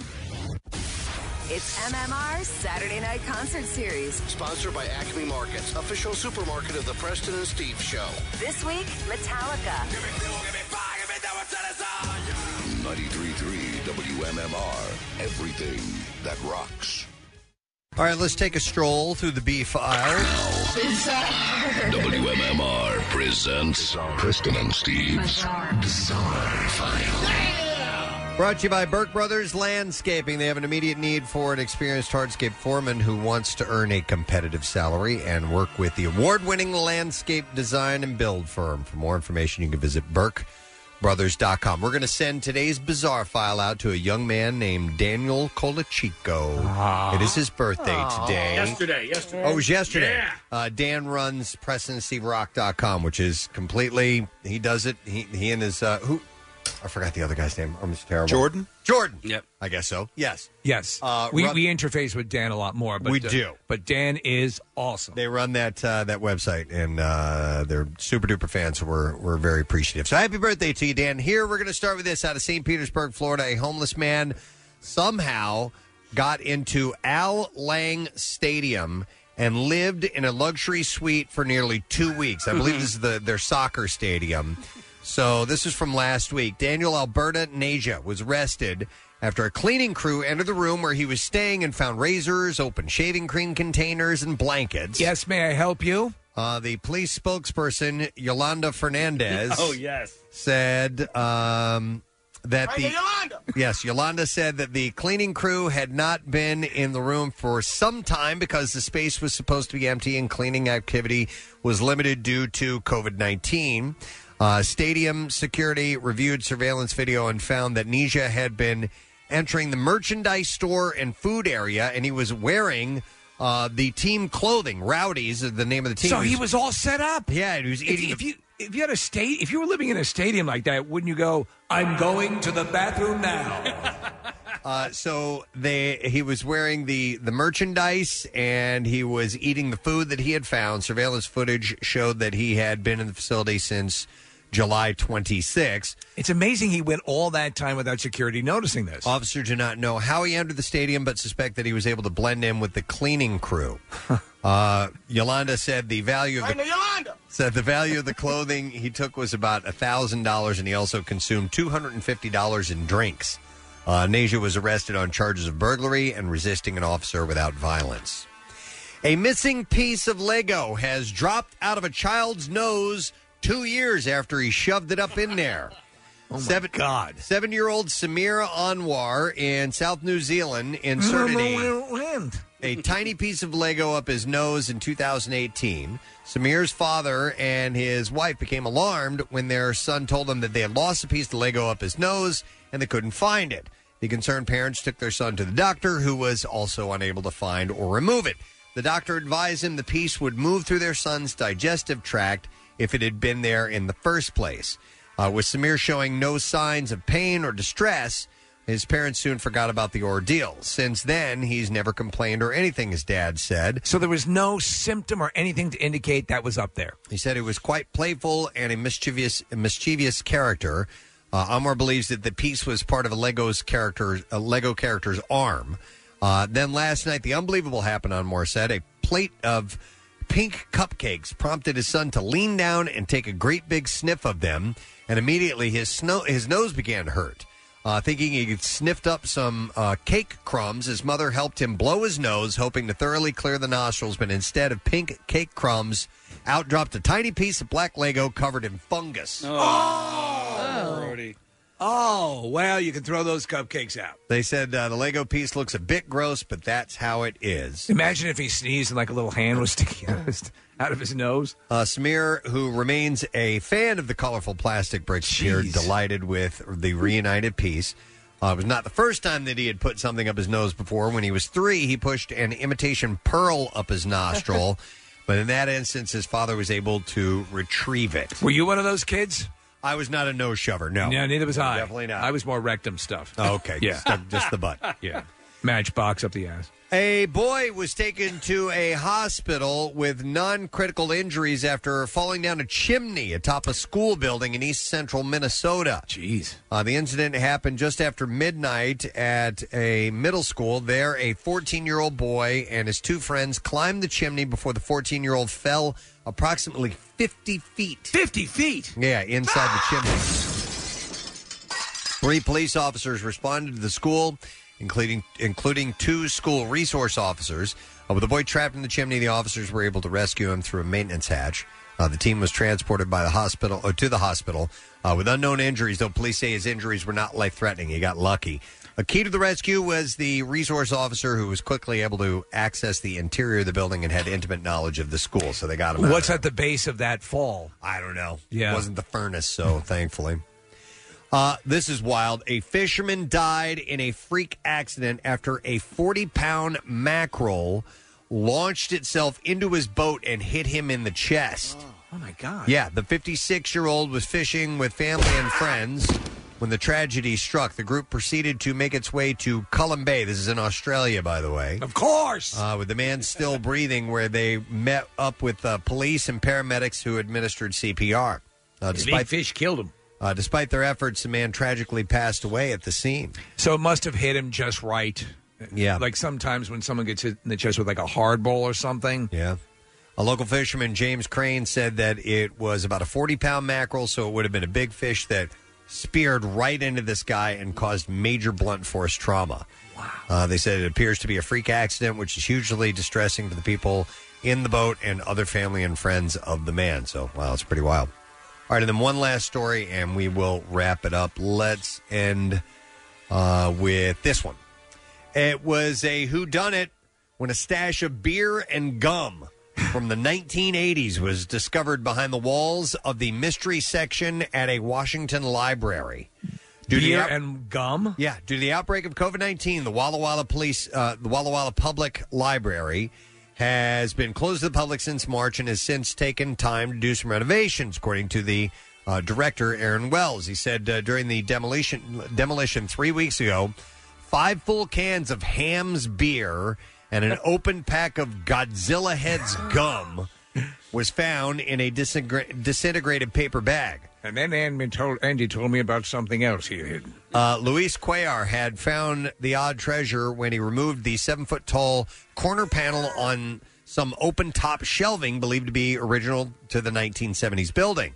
Wow. And with some of the packaging clues, such as a missing warning label required on all beer after the late 1980s, library staff calculated that the hidden stash had to have been there for at least 30 years.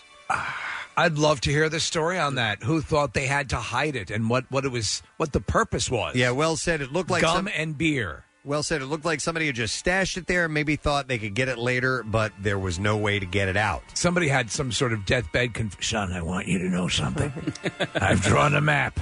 There were probably 6 beers that they bought, and there was only 5 that we found, so might not have been thinking straight when they did it. I don't have much to leave you, but I can leave you beer and gum. And there you go. That is what I have in the bizarre file for you this morning. We are going to take a break. A reminder, we're going to have magician Justin Willman on the show a little bit later on. Magic Camp. Yeah, and he's also got At Home, which is a Zoom event, and we'll get the details from him later. He's very funny, very cool guy, so we'll spend some time a little bit later on with him. Stay close. We have Tattoo Tuesday, a chance for you to win $350 gift certificate for Floating World Tattoo and Piercing in Philadelphia. Text the word tattoo to 39333, and you might win that. And we'll have another chance to win Struts tickets. In fact, 2 more chances for that show tonight, so make sure you stay with us. We'll be right back. Like the Preston and Steve Show podcast? Check out MMR's other audio on demand at WMMR.com or on the MMR mobile app. It's always been Acme's goal to make sure that football fans have everything they need to cheer on the Eagles. And today, that goal is no different. No matter what game days look like this year, they'll be there to help you kick off, cheer from your favorite seat, and host like a pro with all the snacks, party trays, and game day foods you know and love. Acme, the official supermarket of the Philadelphia Eagles. Steven Singer Jewelers has fast, free, and safe shipping. Whether celebrating life or just saying I love you, Steven Singer is there for you. IHateStevenSinger.com. Back with more of the Preston and Steve Show podcast. Thank you to Linden Italian Market. They are one of the real Philly delis with Dietz and Watson. They brought by some goodies this morning. Oh, that's awesome. Yeah, they're a gem in Philadelphia's Great Northeast, and a large variety of breakfast sandwiches, fresh hoagies, homemade salads, served daily, as well as a selection of grocery and specialty Italian items. You know Linden Italian Market will not disappoint. So we appreciate that. And you can check out all the Real Philly delis at realphillydeli.com. Steve sent me an article talking about the fact that there is a Knight Rider movie in production. Yes. And a theatrical movie. There needs to be a new kit as well. And by the way, you know, before we, the question is what should a 2020 era kit be? What car? Was it a Trans Am? Should it be? It was a Trans Am. Okay. Yeah. It was. I dug those Trans Ams around that time. Then they had, you know, the a couple years before that too. There was a sleek look to it. It just always looked like a spy car. Yeah, nothing really beat the Smokey and the Bandit Trans Am. That was the best Firebird. one. That's one we had for a while. Okay, I thought it. Well, you know what? It was a Trans Am. It's I a think. Trans Am. Yeah. You're right. But it had the big. It had the bird on the Right. hood. Those are pretty badass. A friend of mine, Gary, had one of those, but it was gold. It wasn't black like that one. Okay. With the T-tops and the whole thing. That was a pretty badass car. It was on Preston. My brother had one, and you'd turn the key. Yeah. I mean, it was just one of those rumbles that just got you to the core. By the way, while we ruminate on this, and feel free suggestions if you have an idea of what kit should be if they do a new Knight Rider movie. There's a here. This is from the Wikipedia page to remind you about the 1982 show and what the premise was. Okay. Okay. So, self-made billionaire Wilton Knight rescues police detective Lieutenant Michael Arthur Long after a near-fatal shot in the face, giving him a new identity by plastic surgery. I didn't remember that. And a new name, Michael Knight. So, yeah, that's correct. He got shot in the face?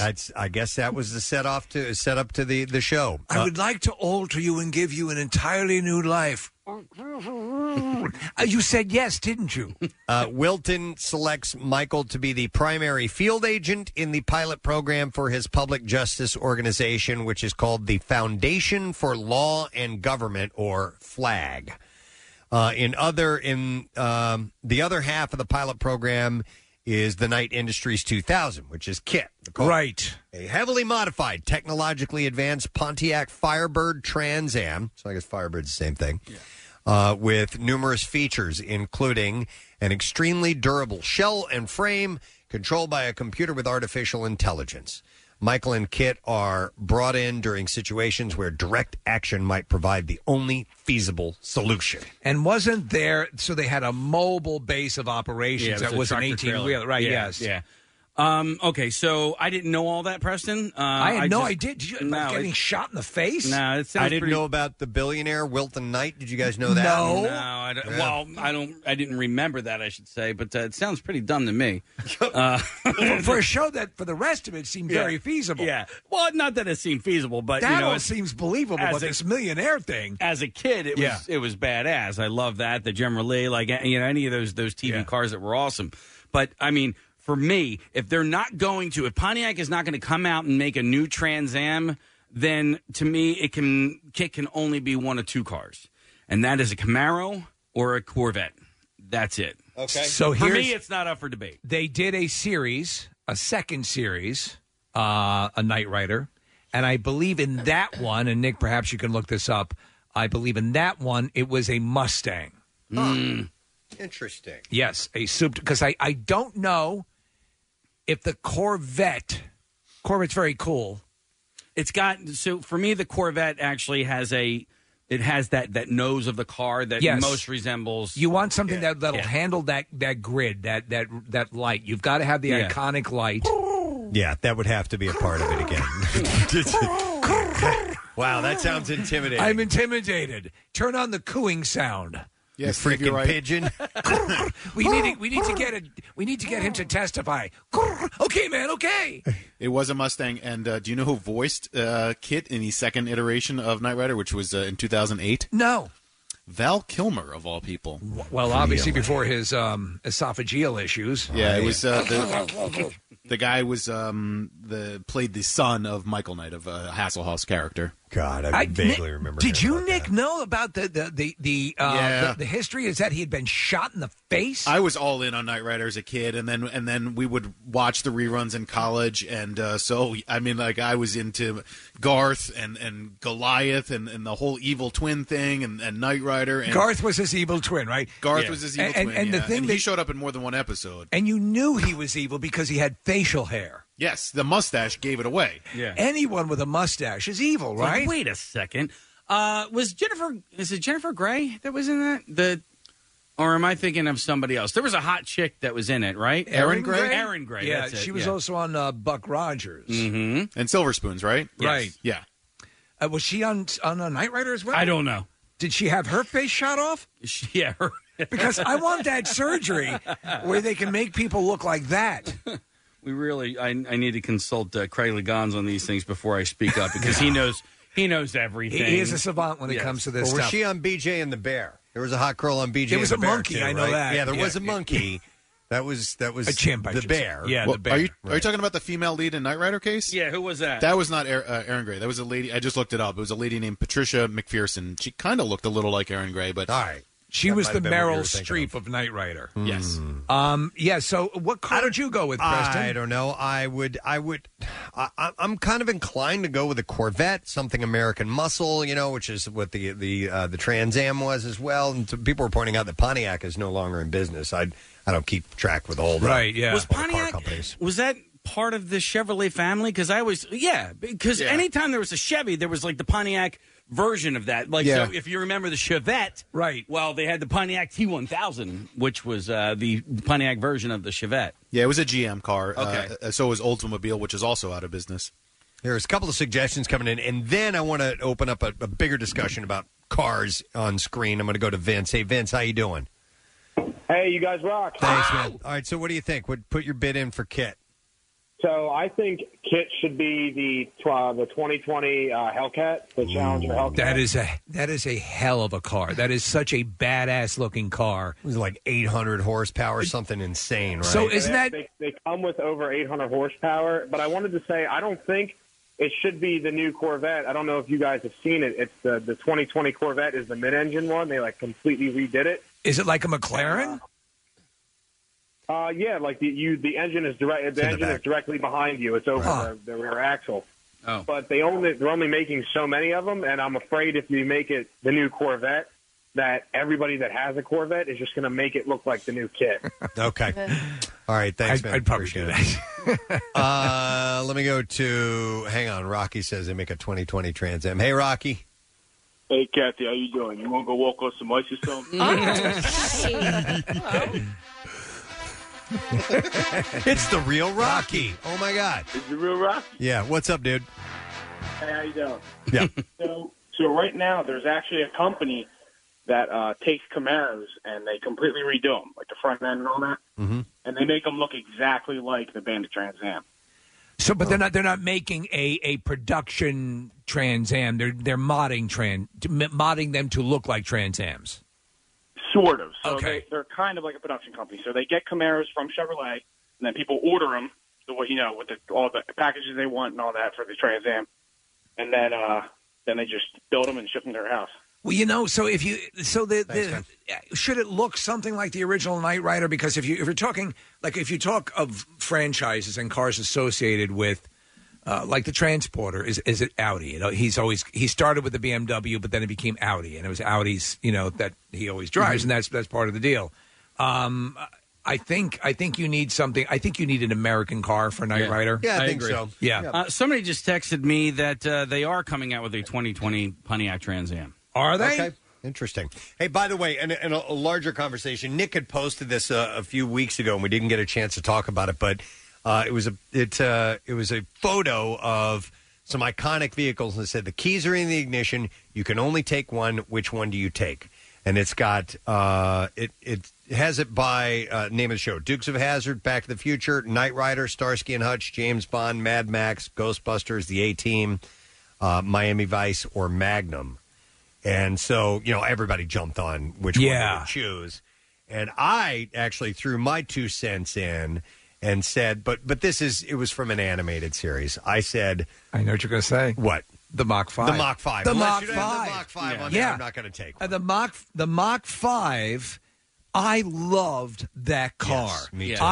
That car meant more to me than like a Knight Rider, because you could cut down trees with it when you were driving. You could. Right. You could go underwater. You could go underwater. You could jump things. Well, so that's the question. That's the question that I have to ask before I can even answer. Is it just the car? Or is it the car and the actual capabilities that it held within said movie or show? I think it's the car that has the attributes of said movie or show. Now, for me, obviously, we've said this many times before. My dream car is the Aston Martin. The DB5, I believe it is, from Goldfinger. And that's the one they keep going back to in the actual movies. Actually, I have a list. Let me go. It's in the other room. I'm Go going to get go it. get it. Sorry, guys. I got to right. step out. I'm going to go fix my face. Yeah. Because if it's the actual capabilities, then I got to go with the DeLorean. I mean, why would you not take a time machine out of any of those other cars? No, that's a good point. If you're taking the aspect of it that makes it unique, okay, you do raise a good point. It can achieve the most of any of the cars. Yeah. That's for certain. It can travel through goddamn time. Right? This is such a dude conversation. Like, you guys could just sit around and talk cars. All right, let's put it there. There you could 10, join us with 10 your different voice. styles of Jimmy Choo shoes. No, it's stupid. Wait, hang on. But here's the deal: you shouldn't tamper with time travel. So Yeah. I would recommend that it's actually going to get you in more trouble than it would get you in anywhere in a good situation having the Back to the Future. I'll tell you my I think one I think issue you're with flirting with danger with that. With the DeLorean, Preston, I thought it sat a little too high. Mm-hmm. I always thought it was a sleek looking car, and the doors were cool and all that stuff. Is made of stainless steel, right? Yeah. But I always thought it sat just a little bit too high. All right, which Batmobile? That's a good question. Right? All right. I I love the iconic Adam West original Batmobile, but given my druthers, given the one that I think I would probably most like to drive, and the Tumbler and the Batmobile from the Batman v Superman from the Zack Snyder that was pretty stuff. badass. That's probably the one I like the most. Okay. Yeah, but they're all wonderful. You know what though? The Keaton Batmobile, though, to me that would be any vehicle you need to shoot a grappling hook into a to make a turn. Yeah, that's a bit much. That makes it sort of not useful, Not as practical. Mm-hmm. Yeah. I have a list of the 50 most memorable movie cars of all time. This is where did this come from? This is Kathy sent it over. Axle Addict. Axle Addict. Yeah, Kathy. A lot of people don't know she works at Pep Boys. Now, I don't know if I doubt we'd have time to go through all 50 of them. So do 49. No, I'll do, how about 25? All right. And then if we have time, I can go back and get to some of the other ones. We can take the time machine. The DeLorean. We could take the DeLorean and go back. And get the rest of the list. There is definitely one movie car that I would say is not super duper flashy, and when I reveal it, Steve, I think you would agree with me. But the driving Miss Daisy car? No. I mean, listen, no, it's definitely Actually, shut up. It's a ballsy car, but it's not. It's not Ferrari or anything like that. But I would definitely take it. I would definitely take the John Wick car. The John Wick car is excellent. Mm-hmm. So the Mustang, one, right? The Mustang. Yeah. Oh yeah. Oh my God! I'm gonna shoot. Yeah. I'd have to see it again, but it was like a '68 fastback. It seemed like or- it. Yeah, okay. I don't listen. I'm not an expert. There's a scene in the original John Wick where he takes it out to the airport and is tooling around in it, and that's the car that they love, that they want, and the Russian mobsters. Yeah, it's a gorgeous car. Yeah. All right, so here's I'm sorry, go ahead. From this list, we'll start with number 25, the Starsky and Hutch 1976 Ford Grand Torino. I always loved them. They made point of it in the Starsky and Hutch movie that for undercover cops, you could not pick a more audaciously loud and obvious car to drive around in. Red with a big white stripe and all that thing. Yeah. Well, the only thing they needed was undercover cops written Right. on the side of the door. Badass car, man. It is. Badass car.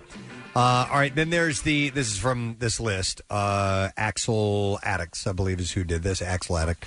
The Days of Thunder 1990 Chevrolet Lumina. Yeah, well, I mean, it's a NASCAR, right? So, there you go. Transformers 2009 Chevy Camaro.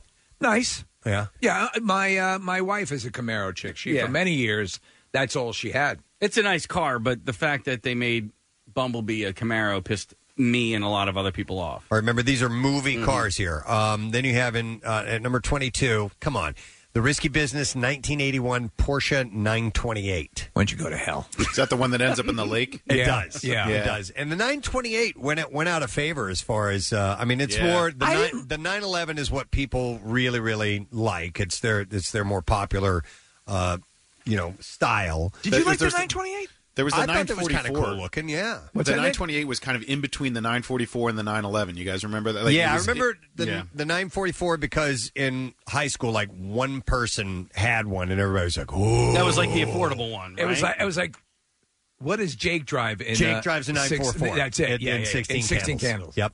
Mm-hmm.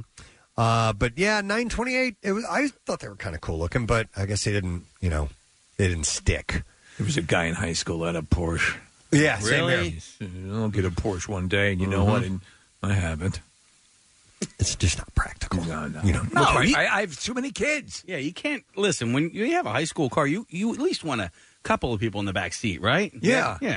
Cowper has a Porsche. Not anymore. No. No, he sold it. He got rid of that Got rid of it. long The time Boxster? ago. He had a Boxster. Totally sick. Yeah, it was. I got a smart car now. No, he got rid of that shortly after he got it. I don't think he liked it. Well, I'm speaking for him, and I don't know if that's the case or not, but he didn't have that Porsche too long. It was thick. The Boxster was thick. Number 21 on this list is the Dukes of Hazzard 1969 Dodge Charger RT. Yep. Wait, Charger? I thought it was a Challenger. It was No, a Charger? Charger, yeah. How about that? How about that? But who didn't? The best thing you can see though are the outtakes of what happened after they made those jumps each time in that Charger. It just and destroyed how the car. crumpled the front ends were. Well, they show a whole bunch of footage, like from the Starsky and Hutch movie, of those stunts. And every time the frame bent and cracked, and it was just a disaster. I wonder how many rednecks in the 70s that had the room and place to go and jump cars ruin their car doing that from watching. You can do it. They do it on TV. Yeah, totally, exactly. All right, this is from Ronin. A 1998 BMW 535i. So that's part of one of the greatest film chases of all time in that movie. I never saw it. It's excellent. Yeah. They're just, just screeching through these. It's Italy? Was it? These tiny little Italian streets. I think it was amazing driving. I think it was southern France. Actually. It was this part of southern France that's Italy. That's in Italy. Yeah. You think you know everything. Yeah. But that is one of the longest car chase scenes in a movie ever, and it never gets dull. It just keeps going. But Preston, I think you'd like that movie. It's De Niro and Jean Reno, and it's a cool mind bender. Okay, and Larry the Cable Guy.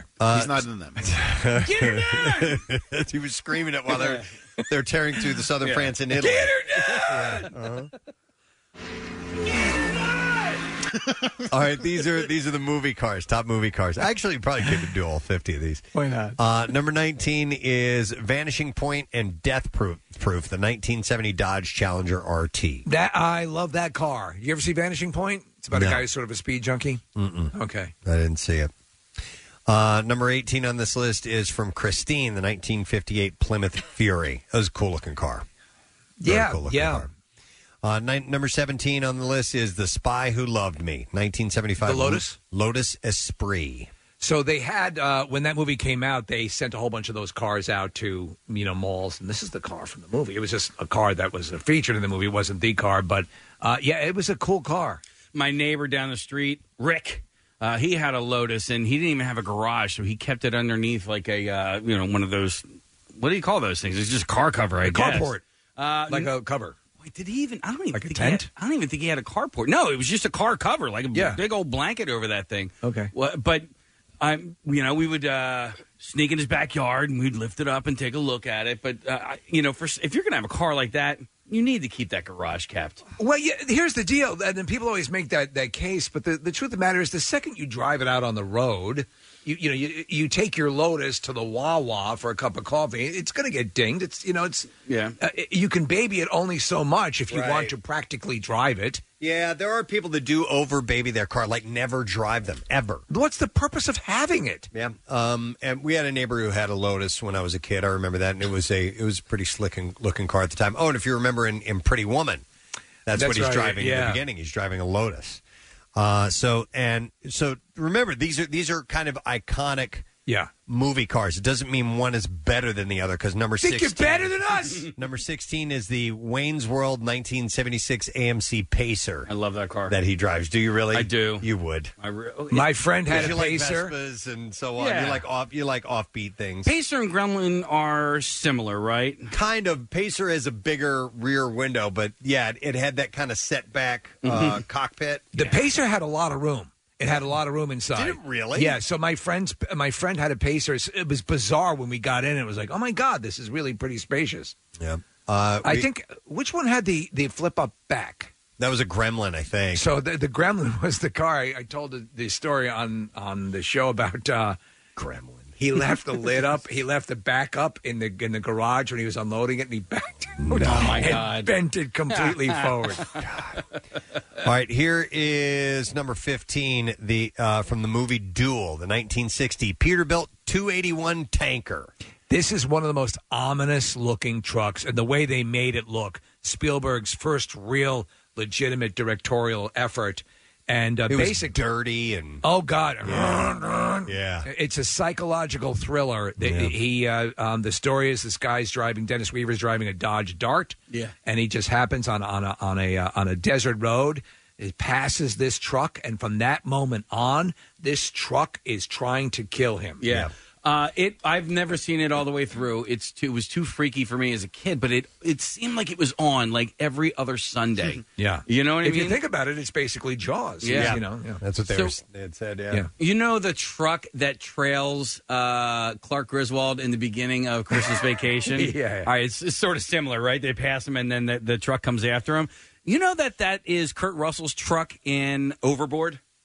Really? That's the actual truck in Overboard. That's his everyday vehicle. Really? Same exact car, yeah. How come it doesn't do the convention route? Yeah, not the same kind of car. It's the same exact car. Wait, is it just I don't remember the scene from the movie. So in the movie... what kind of truck is it? What I'm asking. It's an old blue pickup truck. All right, it's not a... No, it's not like a tanker. It's not a tanker, okay. Number 14 on this list is Cannonball Run. 1980. Don't we have the music? Oh, yeah. Yeah, we have that special Cannonball Run. The 1980 Lamborghini Countach LP 400S. That was one of my dream cars for a while because there it is. Good, right? I built the model as a kid. I remember whatever Lamborghini model was out, and I sort of fell in love with it. You drove a Lamborghini, did you not? I did, yes. And a lot of people wreck those cars because they are not prepared for what they're driving. Yeah, I had it for 24 hours, and I did manage to get it to 150 miles an hour. Oh, my God. Which was way too fast to be driving and way, way, way too scary. No, I don't think I got 150. I think I got like 130, but yeah. When you have a front spoiler and a back spoiler, which this vehicle does. Yep. Do they make the Countach anymore? I don't think so. I don't think so. I don't think so, no. Here's number 13 on this list of movie cars. Born Identity, 1989, Mini 1100 Special. Mini. Mm-hmm. Born Identity. I don't remember him 1989. driving it. Yeah, that's a... No. That's not right. No, that's not the year that the movie came out. That's the car. Oh. The 1989 Mini 1100 Special. Oh, yeah. He drives it down the steps in... we're looking at a picture of it. Yep. Yeah. Okay. I thought that car was a bit of a Streisand before. Wait a second. That's in the top 20? I think because of what he does with it. Yeah, it's not because it's one car is better than the other. It's just Think kind of you're these better than iconic things. All right, number 12 is the Ferris Bueller's Day Off 1961 Ferrari 250 GT California Spider, which obviously was meticulously taken care of in the movie and everything. I thought it was a good-looking car, but I was never crazy about it. I've seen cooler-looking Ferraris. Number 11 is Mad Max 1973 Ford Falcon XB GT Coupe. It's pretty badass. It is a pretty badass car. And then he had the after factory stuff in it. Mm-hmm. Number 10 is the 1963 Volkswagen Type 1 Beetle from Herbie the Love Bug. Yeah. I love that car. I loved it. All right, so my question, it was cute. I was thinking of that movie last week, Herbie the Love Bug, because it just... The original or fully loaded? No, the original. Yeah. When I watched when I was a kid. Listen, I like the movie, but was that movie financed by Volkswagen? You know what I mean? Like, it almost seems like it's just a commercial for the Volkswagen Beetle. I don't know. I mean, at the time it was made, there was certainly, I'm sure there was a product consideration, and I'm sure they were, like, for example, Aston Martin didn't pay to appear in Goldfinger. Right, but it wasn't, the movie wasn't, about the car. It was about James Bond. Yeah. This is about the car. Yeah, but it's... But the plot of the movie is this unlikely car being able to do things that it won races. Well, it was alive essentially, right? But it's like, what was it? The horse racing movie where the freaking zebra ends up Racing Stripes. Yeah, I mean, Brilliant movie. Same type of brilliant movie. Yeah, same Hot type to of Trot. thing. That was another one. I don't think it was a It was a commercial for VWs, but I bet you they sold a lot after though. They probably did. So that was number 10 on the side. Number 9 is American Graffiti, 1932 Ford Coupe. That was that jacked up yellow car that I think, right? That was John Milner's car, was it not? I think it was. Yeah, it says Milner's 32 Coupe. Yeah. Over 20 classic cars and hot rods. That one won out over them, and it helped the popularity of hot rods with the new generation. Also, though, Harrison Ford's Chevy was pretty badass in that movie, too. Number 8, we were talking about Trans Ams earlier. Smokey and the Bandit, 1977 Pontiac Trans Am. Mm-hmm. That was a badass car. And when he pulls out of the truck with it for the first time and firing it up, you're like, all right, this is good to go. All right, number 7, top movie cars of all time. Gone in 60 Seconds, 1967 Shelby Mustang GT 500. Eleanor, of course, was the name of it. I never saw that movie. You never saw it? No. It's pretty good. No. But you did see Ford versus Ferrari, and the whole Shelby story is pretty wild. Yeah, it was great. Yeah, it was great. Yeah, I enjoyed that. But yeah, Eleanor is it's wow. People like to get that model, like to a T, have it made to look exactly like Eleanor. We're looking at it in the studio. It's pretty slick. And I think on the nitrous button doesn't say "Go Baby Go." Does it? I think so. I don't remember. What's the nitrous button on your Vespa? What does it say? I don't have. I don't have a good line, dude. Pass. All right. Number 6 is the Ghostbusters 1959 Cadillac Miller Meteor, which is what that was. Which was an ambulance, right? Yes, it was. Yeah. Wasn't it a hearse? I thought it was an ambulance. No, it was an ambulance. A converted ambulance. The other one worth noting, the only other ambulance worth noting, it says, was from Cannonball Run, which Burt Reynolds drove. Right, and that guy Jack Elam, whose one eye went in one direction. Mm-hmm. Hey, Casey, you know why they chose a Beetle for Herbie the Love Bug? It had nothing to do with Volkswagen. Okay. They actually tried out, believe it or not, a whole bunch of different cars. There were Toyotas, a TVR, Volvos, an MG, and then they picked the Volkswagen Beetle ultimately because it was chosen. It was the only one that made the crew reach out and pet it as if it were an animal. And it got named by Buddy Hackett. Buddy Hackett had a skit about a ski instructor named Klaus. He spoke with a German accent. He introduced his fellow ski instructors named Hans, Fritz, Wilhelm, and Sandor. And at the end of the skit, Hackett would say, "If you ain't got a Hoiby, I ain't going." And so he who was in the movie, he ended up naming the Love Bug. That's right. He is in the movie. He's the mechanic. Yeah. All right. Then you have the Italian Job, the 1968 Austin Mini Cooper S. Again, a Mini. Yeah. And they do have a really cool chase scene. It's terrific. Where they're tearing through town, and the Minis are just, I mean, they're drifting them, and they're so small they can get into spaces, especially in Europe. So they cite that as number 5. Okay.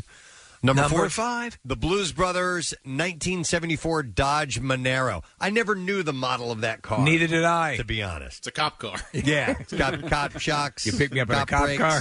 Mm-hmm. But yeah, so they the Crown Vic used to the be Bluesmobile. was the cop car du jour, which is not probably what all those Illinois cops were driving in that movie as well. 'Cause right. I think at the time when the Blues Brothers came out, they held the record for most car crashes. Yes. In a movie. Yeah, and they destroyed like over 100 cars or something along those lines. All right, number 3 on this list is, and this is a lot of people's favorite, from Bullitt, the 1968 Ford Mustang GT390 Fastback. Magnificent car. Gorgeous car. Magnificent sequence. When they start, so that he's following these hitmen, and they're playing a game of cat and mouse, and they have the guy puts on his driving gloves, they put on their seatbelts, and that whole sequence, which is around San Francisco, is amazing. And I think it wasn't the Mustang, but maybe one of the other cars that was in the chase lost 6 hubcaps. Yeah. During the chase. Right. So that's noted. Number 2, Casey, is the DeLorean from Back to the Future. The DMC-12 was the model of How that. long were they in production, the DeLoreans? That's a really good question. It was a short time. Not very long, yeah. Again, I mean, listen, it wasn't a commercial for DeLoreans, but had they still been in production, during and after that movie, they probably would have sold a ton more. Yeah. And maybe would have been able to stay in business. How about that? If you had that time travel feature, it certainly would have sold a lot more. Yeah. And then number 1 on this list is the James Bond 1963 Aston Martin DB5. Just amazing. When he walks in that sequence in Goldfinger, where he walks over and he's introducing, this is Q, says to him, he's your new car. I guess he'd been driving a Bentley before that. And all those things, which are now actually, a lot of it's just standard on cars. Right. But, yeah. Oh, my God, you can do that? Only 2 years of production, Steve, for the DeLorean. 1981 and 1982, and then they stopped making them entirely in 1983. Hang on, let's get some ones that aren't on the list. I'm going to go to Marcus. Hey, Marcus, good morning. Good morning, fellas. How you feeling? Good. What's up, buddy? I was thinking about the one car that always excites me, and it's from a great action flick in the 80s. It's Stallone in the movie Cobra. It's 1950 Mercury. It's just a mean, aggressive-looking car. Like, that's the car you want to drive when you're about to go murder somebody. I want that Mercury, please. It was a 1959 Mercury? It was a 1950, just a 1950 Merc. I can't tell you that. Yeah, it was an old car. It looked pretty. It was pretty cool looking. Right. But I forgot about that. That was his. It shoots fire out the back. Anything, It shot fire out the back? Yeah, the fire exhaust. He's driving a Dragon, so how can you not? Okay, got it. All right, thanks, man. And of course, I would like a Toyota Corolla, please. Something that's good on gas and something that I can take the kids to school in, please. I want a couple of safety features, and I want OnStar.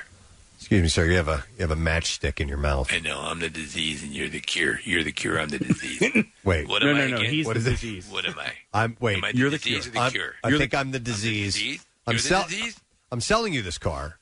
Then you're the cure. Yes, which would make... You're the cure to my disease, which is my disease is I don't have a car. But if he buys it and now it's your car, then I'm the cure to your disease because I made you money. you could get Cure Auto Insurance. Right, exactly. Yeah, exactly. If you are interested. It's a crazy world we live in. It is, isn't it, though? Yeah. All right. I remember that, yeah. Hang on, I want to go to Cindy. She's got a comment to make. Hey, Cindy, good morning. Good morning, Gadzooks. Gadzooks. Cindy, what's up?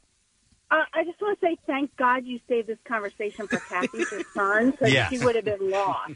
Kathy has been able to do her tax returns during this break, Cindy, and like- it's been good time for you, right? Like zero interest whatsoever. Is there no car, Cindy? Is there a car in any movie or any TV show that you thought, man, that's a hot car. That's a car I'd like to have? So I drive a Subaru, and I can tell you if I pass another Subaru, I recognize it, and that's about the extent of it. Okay. Fair enough. All right, Subaru's all right. There you go. Thank you for sticking with us on this conversation. That's what I was Cindy. saying. Like it is such a dude conversation that you guys could go, this amount of time just talking about cars and movies. But if you're going to do like top 25 crafts to buy at Hobby Lobby or things to buy at Marshall, Oh my God, yes. There we go. Cindy, email me. We'll talk about your favorite succulents later on. Yeah. Thank you, Cindy. By the My way, favorite are obviously the big ones. here's a text that says, John DeLorean lived down the street from my cousins in Princeton, New Jersey. He was actually a really nice guy, but very weird. Wasn't I forget the whole DeLorean, the FBI sting, but wasn't there a sale of drugs to the company was falling on financial difficulties, if I remember correctly. Oh, yeah. And then there's an FBI sting. Yeah, and he was involved in like a coke ring, Steve. Yeah. I remember that. Thought yeah. there was coke involved. Right, Yeah. Okay. Hang on a second. Let me go to Jeff, who used to help design movie cars. I think here. Hey, Jeff, how you doing, man? I'm doing good. You guys work. Nice. Thank you. Thank you, Jeff. All right. So what's your background?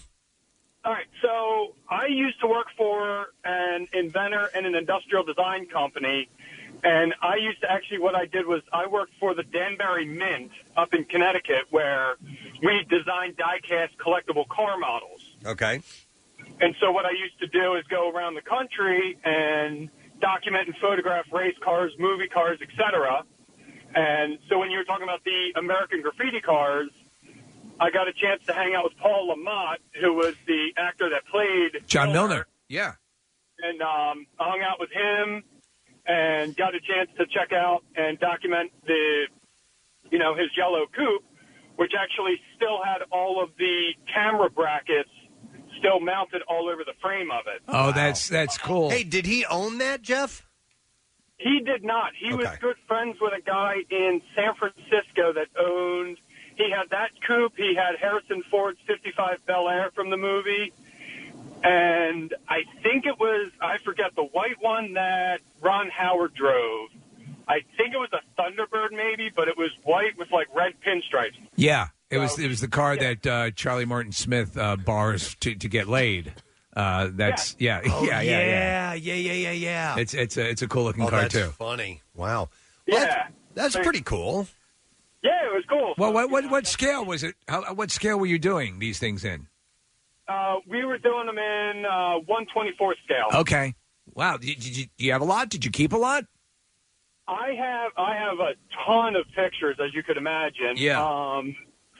And then I think I probably have about 20 or 30 different models of all different types of, classic cars, Corvettes, Bonnevilles, Ferraris, just all different types of stuff. That's cool. Nice, man. Very cool. Thanks for the call, brother. We appreciate it. Danbury Mint. I've seen this come up a couple of times text-wise. 1967 Camaro and Better Off Dead. Yeah. That's the Camaro I wanted. Okay, that's the one you wanted? I was Yeah. a fan of Camaros, and either the 68 or 67 I thought were just the most intimidating-looking cars ever made. They're just so cool. You want something that looks badass. Yeah. Mm-hmm. If Like Kathy always says that. Yeah, I mean, if I had the kind of money where I could have a couple of different play cars, that would be the first one that I would have. 68 Camaro. Yep. Nice. Well, yeah, I was curious about that. They're looking to recast Kit for Knight Rider. And I don't know if they've made a full-on decision on that yet, or if they're going to come up with some kind of concept. And that article seemed to suggest that they haven't as of yet. Yeah. And I think they're trying to get the public's input. I'm super curious to see what number 26 on your list was because you only did 25 down. Oh, you want to know? Yeah, what number 26 is on your list? Okay. You can't leave us hanging, man. National Lampoon's Animal House, 1964 Lincoln Continental MK2. Yeah. The star of the show is Flounders Brothers Lincoln Continental. This classy car starts off fine, but gets trashed on a road trip with Pinto, Boone, and Otter. The car ends up being fixed for the homecoming parade by D-Day, and it doesn't look much like the original. It becomes the Deathmobile. Yep, exactly. So that is the one. Somebody had suggested, and they're not up there anymore, but that the an appropriate kit would be a Tesla. Yeah, maybe they go electric. Yeah, it's quite conceivable. Yeah, or nuclear. Yes. Yep. I mean, why not? So you get rear-ended and it detonates. Right, exactly. All right, anyhow. Like the Pintos. Thanks for joining in. I appreciate it. We got to take a break. Want to remind you, you know what? In fact, I'm not going to remind you about anything. I'm going to give you tickets to see the Struts if you're caller number 20 right now. The show is tonight. 215-263-WMMR is the number, and it is the Live and Drive-In series at Citizens Bank Park. We saw Bert Kreischer on Sunday night. It's an amazing setup. The setup is really, really top-notch. Yep, so caller number 20, and keep in mind, it's you and 3 friends in your car at the event tonight, 215-263-WMMR. Tickets are on sale now via Phillies.com/drive-in, or you can go to WMMR.com. You can get a list of other concerts, guidelines, all that stuff. So we'll be back in just a moment. Good luck to you. Hey, gang, it's safe to say we've never seen anything quite like 2020. Challenging, uncertain, unprecedented. Go ahead, pick an adjective, any adjective. We'll wait. We've been through a lot, probably with more to come, but we've stuck together like Philly always does. It's pretty easy to feel helpless, but there are a few things we can do. Like social distancing, avoiding large crowds, and wearing a mask when you're out in public. It might seem like a pain, but it's nothing compared to what some people are dealing with. So let's do the things we can do while we have to, and we'll get this great city and great country back to normal. A message from your friends at 93.3 WMMR. Putting Philly first. In a little while, we're going to speak to a gentleman named Ben Hartranft, who was with us a while back for a charity event that's coming up. He has autism, and this is going to be benefiting the Eagles Autism Challenge. So we'll talk to him in a few minutes. Great event. Absolutely. But since we completely left Kathy in the dark in the last conversation about movie cars, I thought we'd throw something out there to throw a bone. Bring her back, and she actually sent me this story. All right, well, it's almost guaranteed then. Yeah, so it's about these toys called LOL dolls. Yeah. And there's a video. These dolls, apparently you dip them in water, in cold water, and then images. Outfit's supposed their to outfits change. appear or change. Yeah. And some consider them to be inappropriate clothing, undergarments, and lingerie after you put them in the water. So I have not seen pictures of these, and so do they actually look? They look like I saw there was one outfit that looked kind of strappy. Yeah, but I mean, I wouldn't. I don't know. Yes, I mean, come on. This is a little kid doll. That is a little. It looks which like one? an S&M outfit. That's a little S&M-y. That's the one. I saw a woman dip about 5 or 6 of them in there, and that's the only one that came up where I was like, that looks okay, like a that was little dominatrix. weird. Yeah. So here's one. There's one, too. It kind of has like a fishnet bra or like tank top more, not a bra. Okay. So what's it's a the little idea bit with these lighter. characters? Are they actually hookers? No, they're just little dolls, but the big thing about them is a surprise. You get a surprise. So when you dip them in the water, their clothes disappear? No, they appear. They appear. Yes. Oh, so they become dressed when you dip them in the water. Yeah, it's like just something on their body, and I Wait. think they come with clothes and stuff like Yeah. that. They're like, this whole thing has been, it's supposed to be a surprise, and I guess this is just a new way to surprise the kids. Look, lingerie. Do they start naked? Yeah, they start naked, Case. Oh. Yeah, Well, exactly. At least you're putting clothes on. I know. That's what I'm thinking, No, too. you can dress them up and let them wear clothes and stuff. They're dolls. Hey, put their S&M outfit on. Yeah. They're naked, but they're not. They don't show like nipples and pubic hair. Well, they're babies, so they wouldn't have pubic hair, I guess. I think that they do show a little Pubic like. hair? They have a baby muff? No, not. Did you just say baby muff? Well, that would be horrific. Yes, it would. Yes, it would be horrific. Baby muff. Baby muff. Stop. No, don't even go there. It's Stop. disgusting. Where do you look? Where are you So showing me? there's like a little like hole. Like it is a little bit. What is it with And these? I can't tell from that Who's picture. making these things? Who's Lou? Who's Lou? Yeah, I don't know. There's a lot of that in the news, Preston. You got these dolls. You got the trolls, the world tour dolls. You've seen that, right?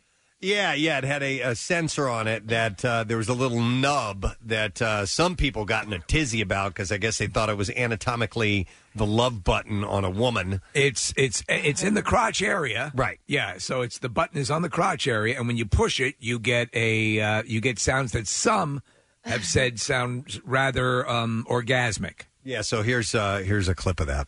And if you look right here on her privates, and if you push those, she makes these sounds.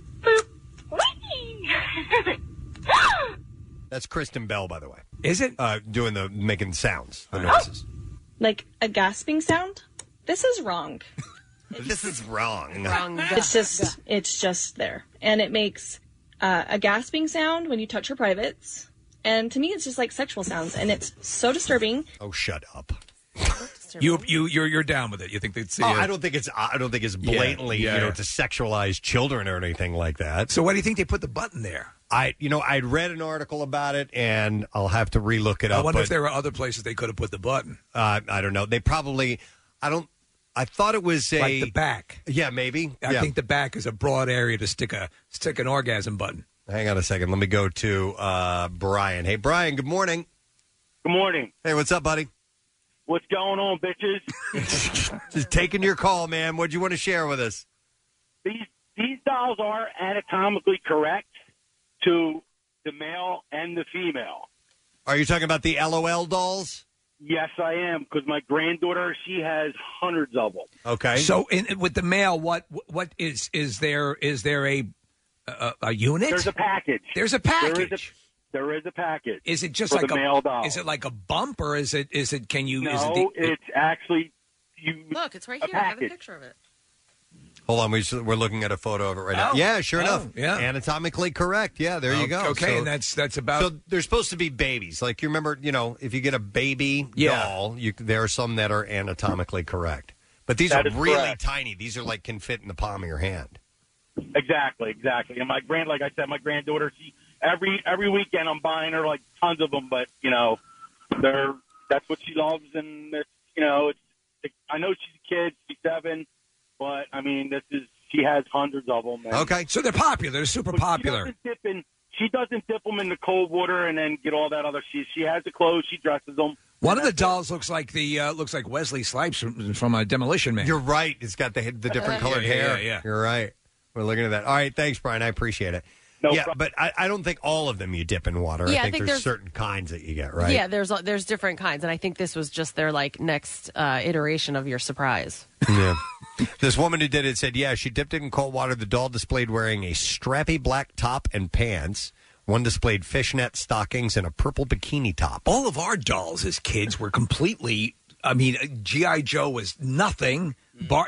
No nipples, no junk, no nothing. It was all right. You know what I think? Did any doll have any? You know what I think might have been the first anatomically correct baby doll, Steve, believe it or not, was on Archie Bunker when Gloria and Michael had a baby that was part of the TV show. And I think you remember on TV shows they would create it was baby Stivic. It was their what was their kid's name? I've forgotten. And the whole purpose was to sort of teach that to kids. like you're raising a child, and I think that might have been the first. What was that kid's name? It was a name? boy. Yeah, and I don't remember, Steve. But Nick, you're going to have to look. Meathead that up. Stivic. That's what it was. Baby Meathead. Baby Meathead. The Ken Barbie doll, though, it wasn't necessarily anatomically correct, but there was a bump there. Was there? Was there a bump? There was a little bump, and Barbie What are you had feeling down around there and for? Barbie had a butt. There was nothing in the Barbie front. had a butt. She Barbie had a butt. It was a crease. It wasn't like you couldn't. And Cabbage boobs, Patch she had Babies boobs. had butts. Cabbage Patch Babies had butts. Yeah, they had. The signature was on their butt. Yeah. Okay. Was it Joey, Steve? Joey, that I was it. remember Joey Joey. Stivic was an anatomically correct baby. Yeah. Did they make a doll out of that, Nick? Can you see if you can find information about that? Sure, yeah, look. All right. Hang on. I'm going to go to Clayton. Hi, Clayton. Hey, guys. How's it going? What's up, buddy? Not much. All right, real topic on the LOL dolls. I had a little incident with those guys. Okay. Or girls, as I should say. So my wife purchased about 5 of them for a good Mennonite friend of mine that I work for a tree company. And so we wrapped them up. I didn't look at them. She looked at them. We take them to this party. My good Mennonite friend goes and opens them up. He just takes them quietly, walks to the fire pit, starts ripping them apart and lighting them on fire. They burned them? Jeez. He straight boycotted them so much so that the next day went into his church to tell everybody how horrible those dolls are. Okay. So and so obviously they knew. I guess they'd known about them prior to that, or were they just immediately stunned? Because if he was immediately stunned. I mean, his face looked like he saw a ghost. It smacked him and then just took him down to the ground. I mean, was mortified at the clothing. Well, who's giving those to Mennonites? You know, I mean, you kind of know the S&M outfit on the one of them. I mean, everyone can make their choice, but these at least are a little provocative in some aspect. So, but so they just incinerated them. Incinerated. And then he said, if I ever bring him another gift like that again, he will ban me completely. Wow! So the law was laid down. Okay, so we're looking. The law was laid down. All right, thanks, man. So don't bring these dolls to the Mennonite gathering. Obviously, because of the doll, you think that it's geared towards kids. Yeah. Is this, though? I mean... Is it? Are they selling these in Toys R Us, or is this something... What are you talking about, the LOL dolls? Yeah. Or is it They're a something kid's that toy. is sold at, like, Spencer's? You No, know? they're a kid's toy. They're all over. They're a Target. They're, Hang on, Nick's got some info. Yeah, Preston, your recollection is pretty accurate. In 1976, the Ideal Toy Company released a 14-inch Joey Stivic doll, and it was called Archie Bunker's grandson. It was billed as the first anatomically correct male doll, and apparently inspired a bit of controversy at the time. And it's a collector's item because some stores wouldn't sell them. It was always pitched as a like a learning. Yes, a doll, and that was part of the deal. And it was also a racist. I remember the baby, right? Just like I don't know about that. I mean, the face of it looks like Archie. Was it supposed to look like Archie Bunker? It does look like Archie Bunker. That's what kills me. Mm-hmm. I mean, why? The whole thing is, and Archie Bunker's on the box. It's kind of weird. Yeah. It's like a dingbat doll. But there's always some toy that, at least each year, right, that causes some kind of controversy. Always. And sometimes they're a little bit more overt, and sometimes they're kind of like But these have been out for a long time. That's why it's a little surprising that they're a very popular toy among, the kids, and now this is happening. Yeah. I don't think these companies necessarily do that on purpose, because why would you want to ruin a good thing? Yeah. You are selling loads and loads of merchandise, and you would not. Clearly, the most important thing is making money when it comes to retail. If you want to keep them out there on the shelves, But you remember years ago, there was Aurora, the toy model line, had a torture chamber. You remember that? Yeah. And that was you could get controversial. in, like Fangoria magazine and stuff like that, or models, right? You'd had the pit and the pendulum. You had the victim, the woman in the cage, and you had all of this stuff. It was supposed to be a diabolical torture chamber, and you built all the models and collected them all together. And then after a while, somebody got wind of it, and they discontinued. I had like 3 pieces in it. Right. I had the pit and the pendulum, and they discontinued them. Was it marketed to kids? Yeah, it was. Okay. They were kids' toys.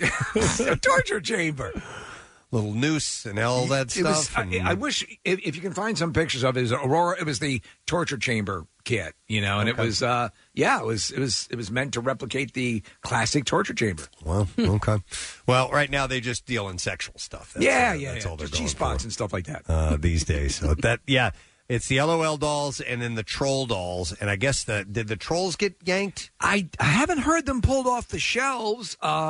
This woman and a number of others noted that the button was placed in the happy zone. Right. And but I don't know. I don't know what the story is. Somebody texted and said this doll's been out for 5 years and they've always changed. That's all it says. No. Talking about the LOL dolls. Oh, okay. Hang on a second here. Let me go to Daryl. Hey, Daryl. Good morning. Good morning. You guys rock. Thanks, man. What's up, buddy? I was going to say a long time ago, probably like back in the 70s, there used to be a store called Two Guys. They sold a doll called Growing Up Skipper. Okay. When you turned her arm, not only did she get taller, her breast got bigger. Her breast got bigger? Yes. Why do I sort of remember this? And you said it was the Skipper doll? Growing Up. It was called Growing Up Skipper, and I'll be honest, it was not out very long. About a month or two, and it was already off the shelf. I wonder why. Okay, we're looking at a commercial for it here. Yeah. All right, and then... When you turn the arm, the breasts get bigger. Yeah, the boobs are getting bigger. That's funny. Dude, and it does get taller. Yeah. Okay, so it's meant to simulate puberty. Right, is and the kinda way what that puberty is. really works, by lowering your arms. Right. Yeah. Man, don't lower your arms, Joey, not yet. I'll be honest, I have no idea what it's worth, but I have one put away, collectors. Seriously? Dude, Yeah. is it And in the you've original? You've never looked up the value on it? No, I haven't. I don't know why. You guys just brought it to my attention. I never thought about it in years. All right, so let me ask you, is it in the original package? Oh, yeah. If it's in the original package, I guarantee you're probably looking at something that's worth a lot of money, because I watch Collector's Corner with Lisa Welchel. Oh, is that and, right? that the original packaging really means everything. Hey, Daryl, do you have a lot of things like that? No, not like that. Not like This not is like the only Skipper doll he but- actually married. Yeah. No, I mean, but I have an original Thundercat sword, but it doesn't grow when you do anything. All right, the Growing Up Skipper doll, I found one on, let's see, untouched and in package on eBay, $250. Well, let's put it this way. Remember, I'm like 54 now, so I was a kid back then. So we did remove it from package. Okay. We almost wore the heck out of the arm because we were like amazed. Of course. How big she would grow. Let me ask you, on prom night, were you raising and lowering your date's arm all night?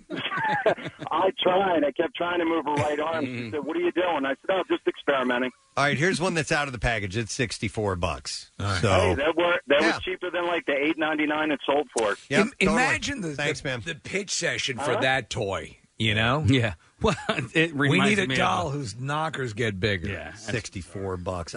It's funny, and we've talked about this before, but the things you hang on to, hoping they're going to appreciate and value over the time, and they're nothing. There was nothing. So on that show, and they show you the importance of original packaging. And a lot of you get this stuff because you want to screw around with it. I mean, I don't know if this doll in particular might be a little creepy, but if you get toys and stuff like that.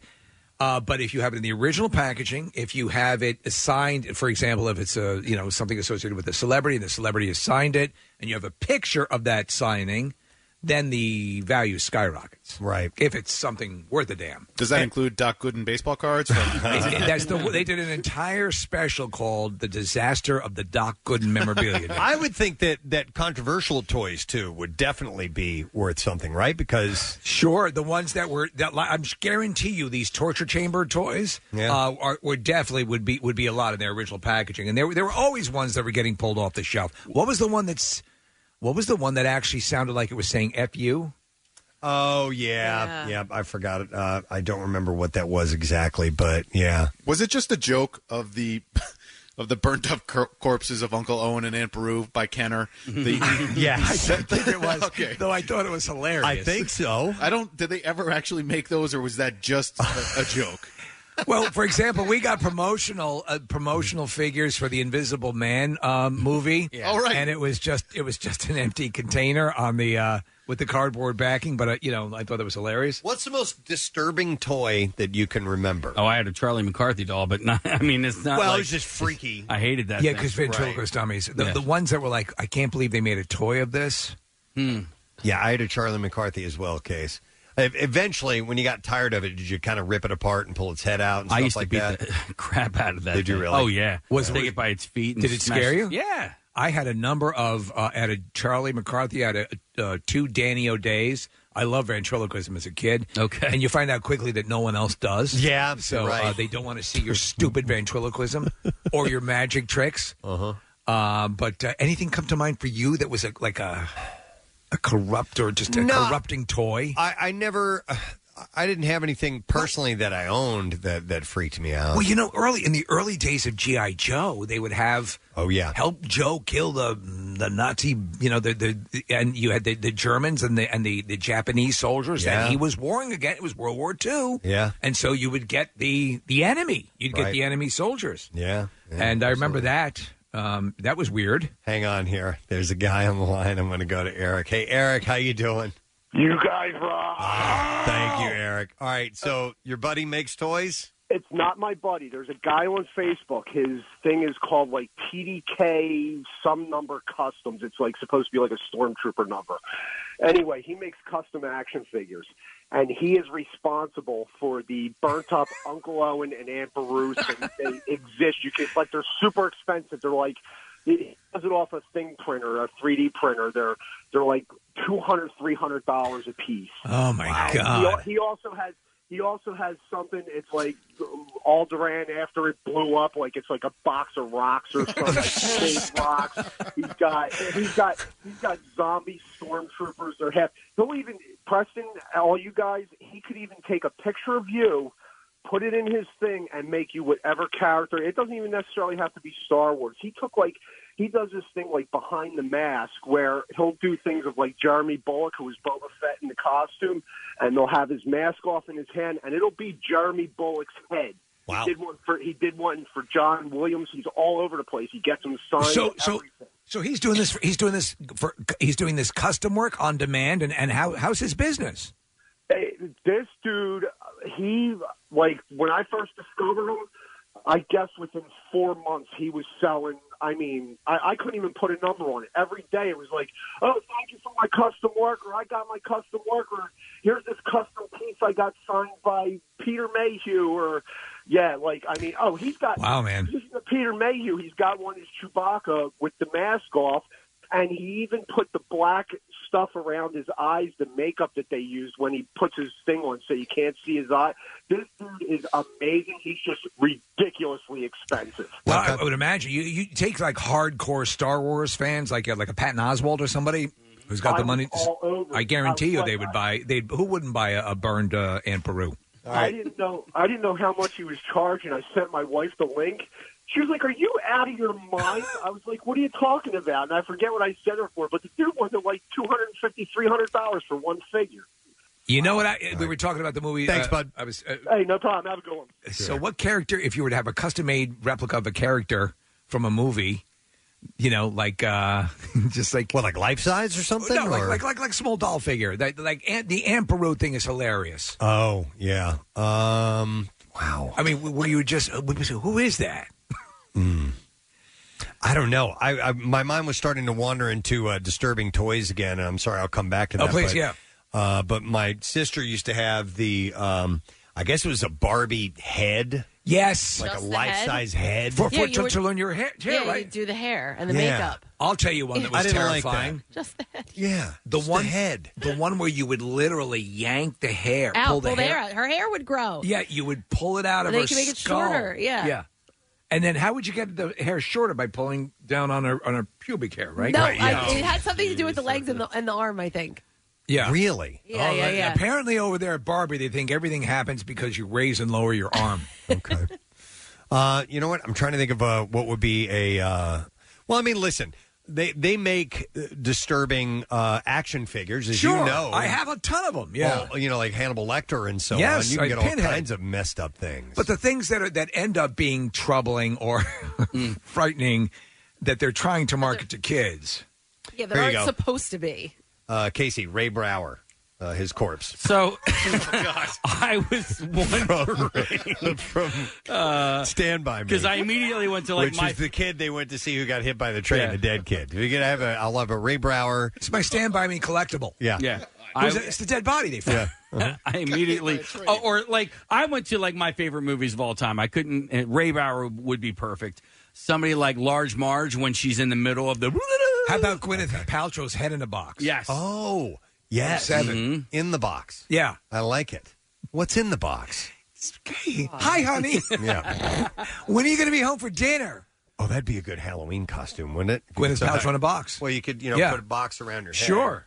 What's in the box? A girl could, and you could be Brad Pitt. It's your wife's head.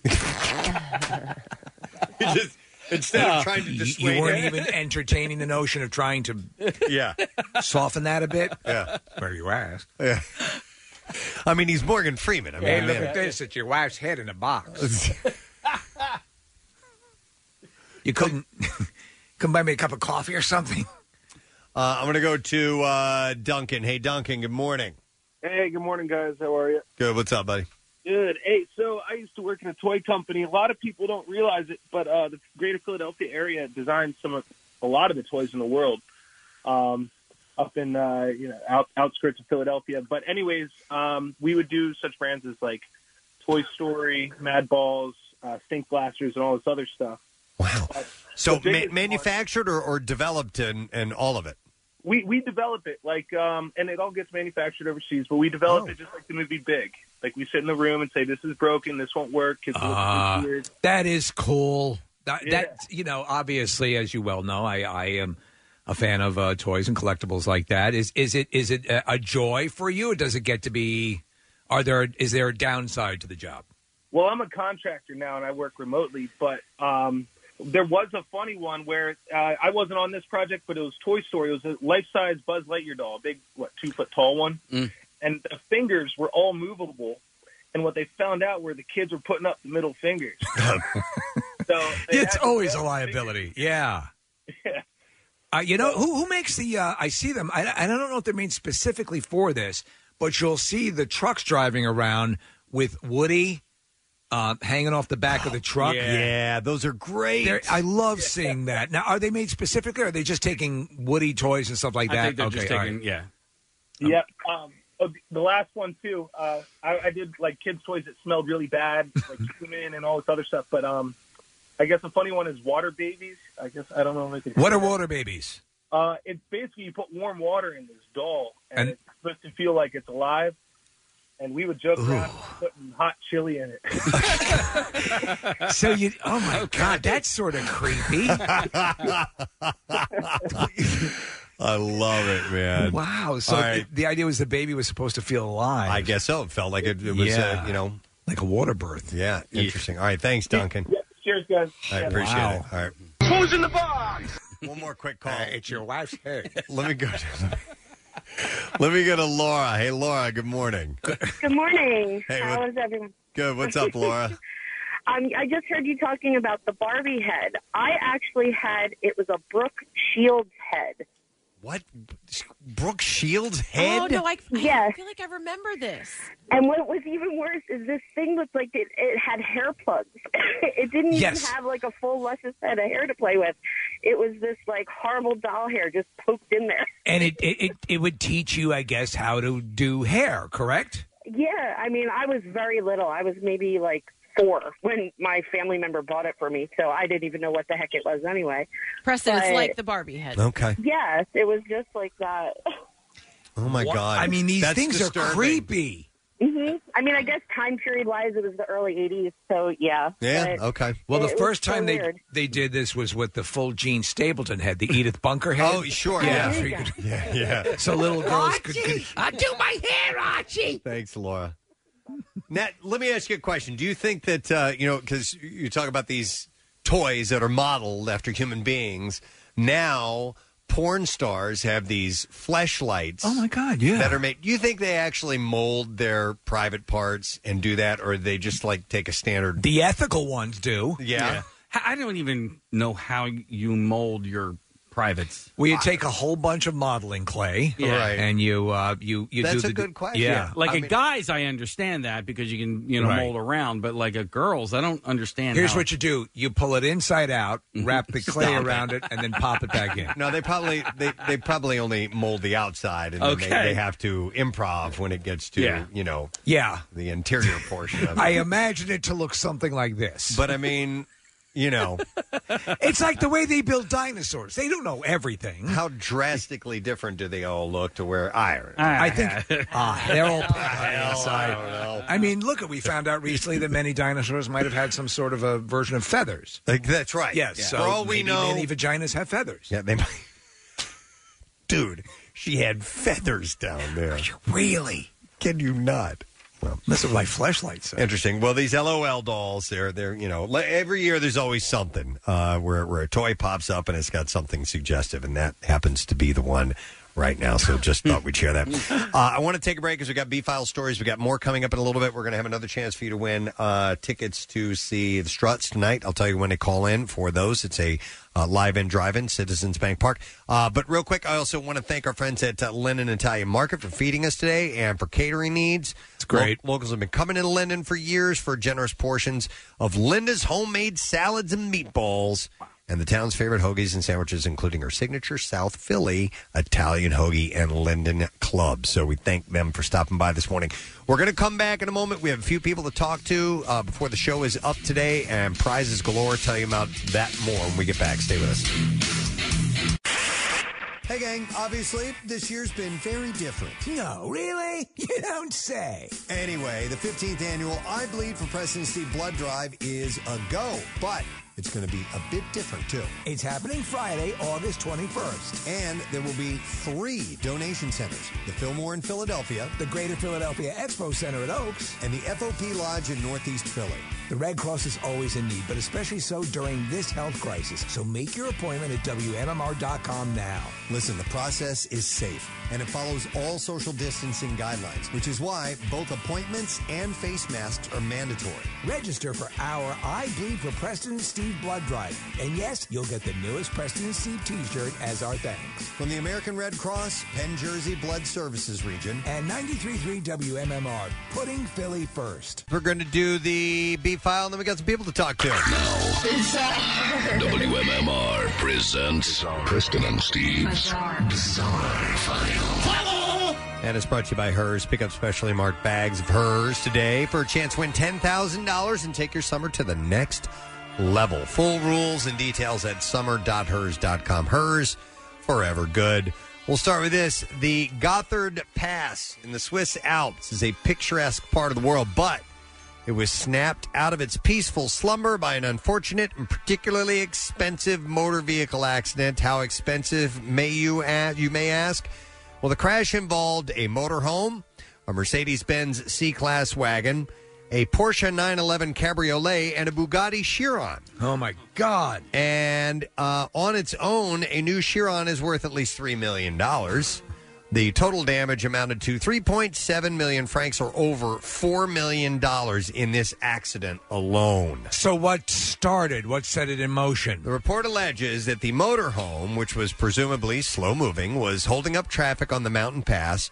The Chiron, the Bugatti driver, had apparently was right at the back and tried to overtake all the cars at the same time that the Porsche did, which saw 2 cars collide. The Porsche then hit the Mercedes, and the Bugatti also hit the motorhome. Although the 911 received the worst damage, the Mercedes driver appears to have been the only one to sustain serious injuries and was later rushed to the hospital. Fortunately, no lives were lost in the accident, which could have been much worse considering the type of road that it was on. Well, oddly enough, the Herbie the Love Bug replica did just fine. Oh, good. The Chiron sustained significant damage to the grille, front bumper, and hood. However, the 911 came off the worst, as much of its front end was destroyed. In the video shared on Instagram, both the Bugatti and the Porsche were shown with the front airbags having deployed. So it was a $4 million car crash. My God. We're looking at the footage. Yeah, it doesn't take much damage to cost you a lot of money when you're talking about supercars. Wow. A former Shippensburg University student filed a federal lawsuit against the school, claiming the administrators did nothing to assist her when she told them that she was being sexually harassed by her female supervisor and assistant dean, who continually pressured the student to join her in group sex. The student says her repeated refusal to engage in the sexual activity led to her termination from her graduate studies program. The student claims in January of 2019, the assistant dean approached her asking if she would engage in a menage a trois with her and a man. The student denied the request and soon after took her concerns to the dean of OPCDE. The lawsuit states that before she could cite any details, the dean told her that she did not want to hear about it. Following no action, the student says the sexual advances continued between 2 and 4 times a week, including showing her photographs and text messages of a sexual nature. 2 to 4 times a week? That's what she said. Around April of that year, The student and supervisor went on a business trip to Philadelphia where the student was shown more nude photos of her engaging in activities with various men. The lawsuit states when the student replied she did not want to see the photos, she was met with extreme disappointment and warned that she could be fired from her role as a director of testing if she did not respect, obey her boss, the assistant dean. The lawsuit claims the student again approached the dean to discuss the incidents during and after the trip, only for the dean to tell her that she did not want to hear it because the woman in question was her friend. And okay. Later that year in August, the student again joined her supervisor on a work-related conference, this time in New Orleans. The assistant dean asked for a room key to her room in case, quote, I want to visit in the middle of the night.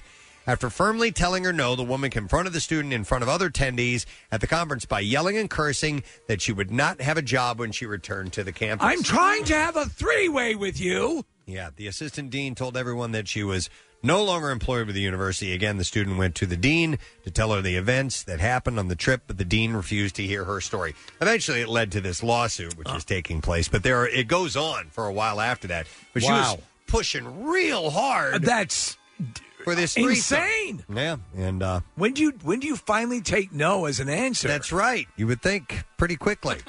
All right. Bay Area, this is in San Francisco. Bay Area Rapid Transit took to Twitter to educate riders on airflow in their cars amid concerns about COVID-19 spread, but the controversial soon turned scatological.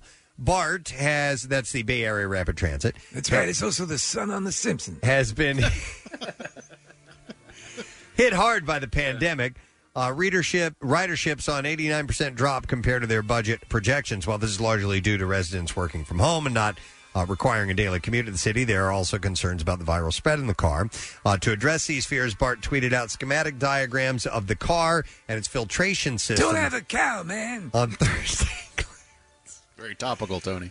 Yeah, I know them all. Claiming I that do a hell of a church lady, too. That air filtered more effectively than an office or grocery store. Now, Cowabunga. Residents really wanted to know about what was a little more puerile.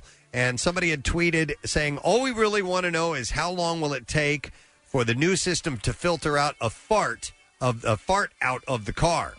Bart actually replied to the question and more. They said about 70 seconds, maybe longer if you laid a real monster of a fart or sharted yourself. Well, that's a very comprehensive answer. Exactly. I give them credit for that. You will, definitely. The agency had replied. Crack the window so you can smell all the poop. I got the smell of a fart in the car. Open those windows so we can smell the piles of San Franciscan poop. It's all over the streets. It's everywhere. Yeah, exactly. Thanks to Bart. Later, tweets reassured riders that the much maligned wool cloths that were seen as germ havens are a thing of the past. That's what you used to sit on, the wool cloth. So apparently, great wool. Yeah, nice wool. And that is what I have in the bizarre file for you this morning. All right, we have a guest on the line. He was in our studio a while back. Yes. To talk about the Eagles Autism Challenge. He's a great young man, and he himself has autism. And he is doing what's the Ben and Jay Show fundraiser at Rita's in Montgomeryville. And it'll be this Friday from 6 to 9 p.m. So we would like to welcome back to the program Ben Hartramp to the show. Hey, how you doing, Ben? Good to see you. It's actually for the Eagles Autism Challenge, and I can explain the show in a little bit later when we talk more into the show.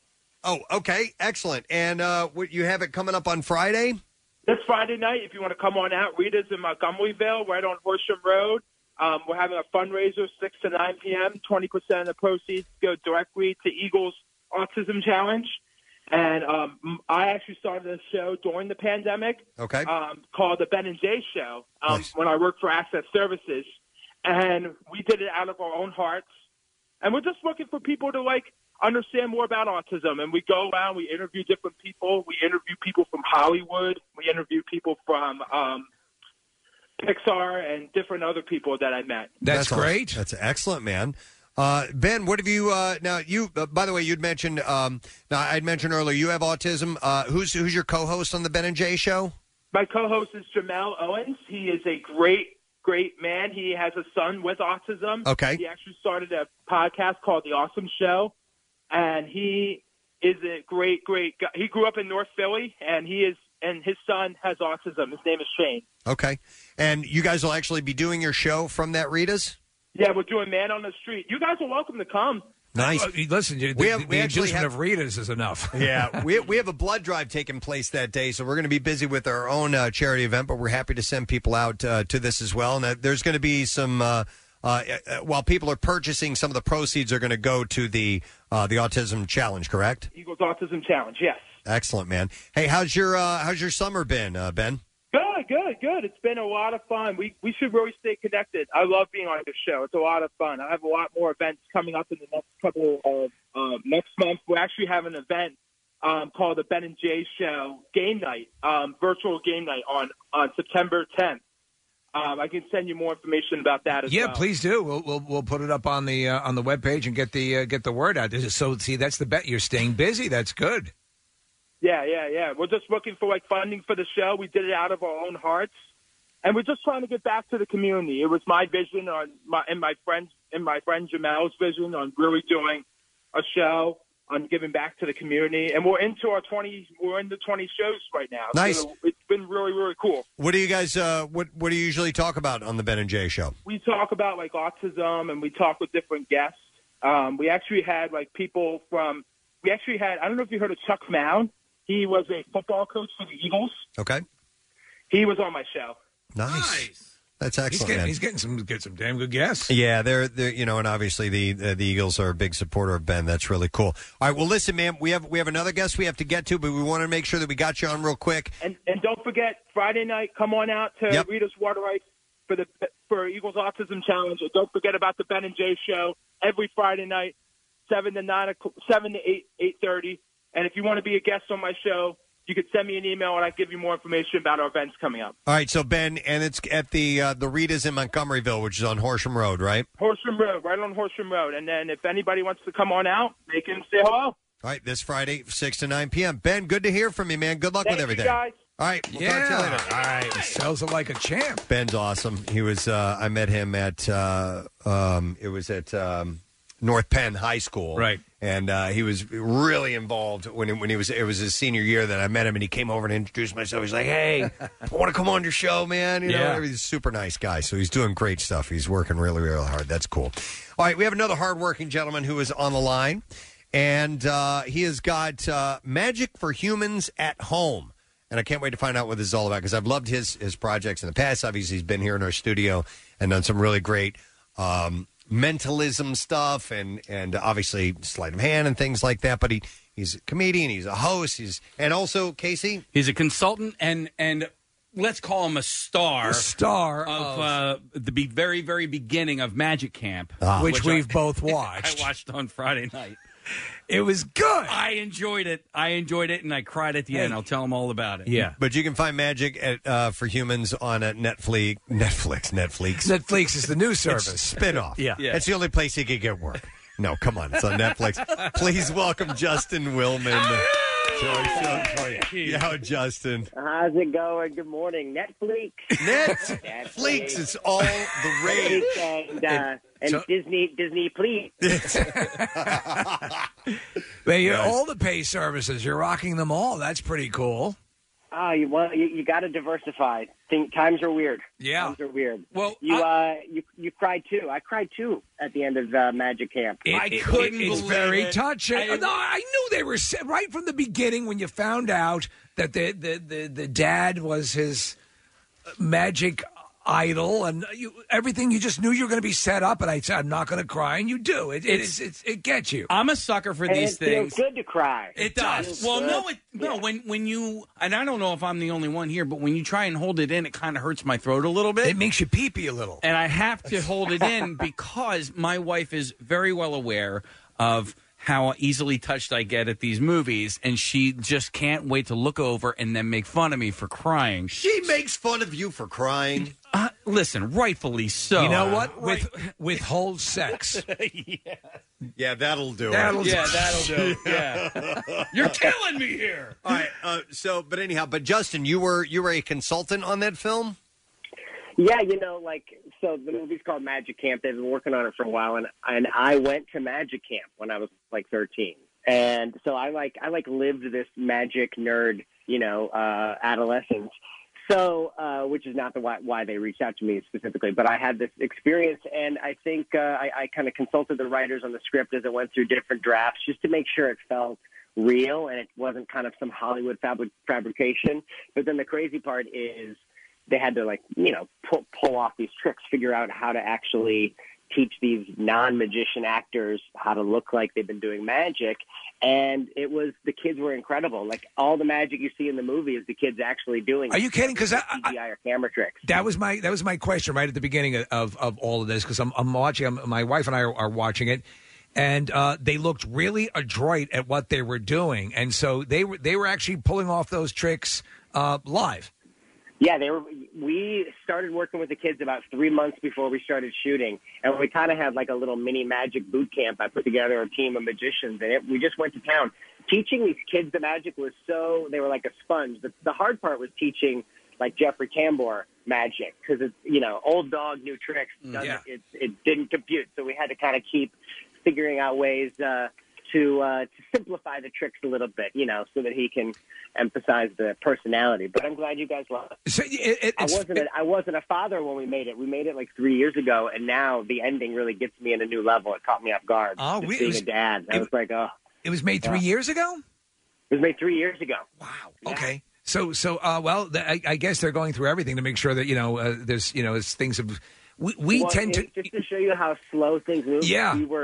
One day I took a break from set to go to Netflix to pitch Magic for Humans. And now 3 seasons have aired before this movie even came out. Oh, that's pretty wild. You know what? I find it's pretty ironic. So Gillian Jacobs is one of the stars. It's Adam Devine and Gillian Jacobs and Jeffrey Tambor are like, the adults in the main adults in the movie. But if you've ever watched a movie or a show called Love on Netflix, she plays a character who was brought to the Magic Castle, and her character hates being there. She just doesn't like magic, and I think that it's really funny that she is this world-class magician in Magic Camp. And I don't know if have you seen Love before? Did you know about that little story arc?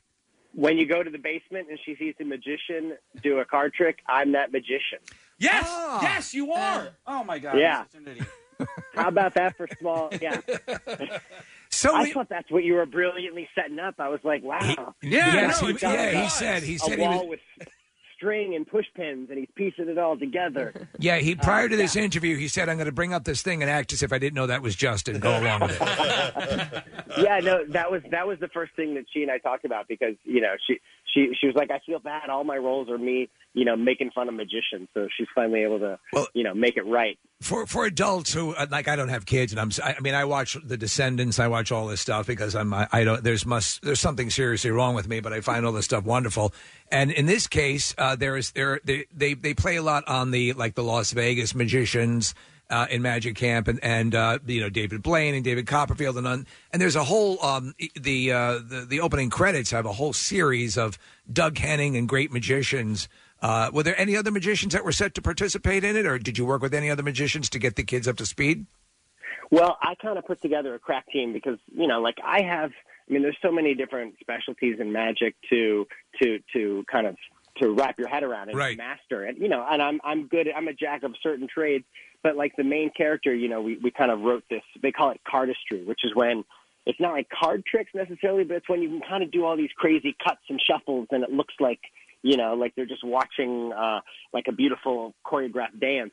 That's not my forte. So I put together a couple dudes who are the best magicians in the world to teach him that cardistry, just so that he didn't look like a dingus like me doing it. So and then a couple guys with big illusions. Yeah. So Jeffrey Tambor in the beginning breaks down the different categories of magic. Is that truly the way magic is broken down for professionals, like illusion, restoration? Yeah, escape. It was pretty spot on.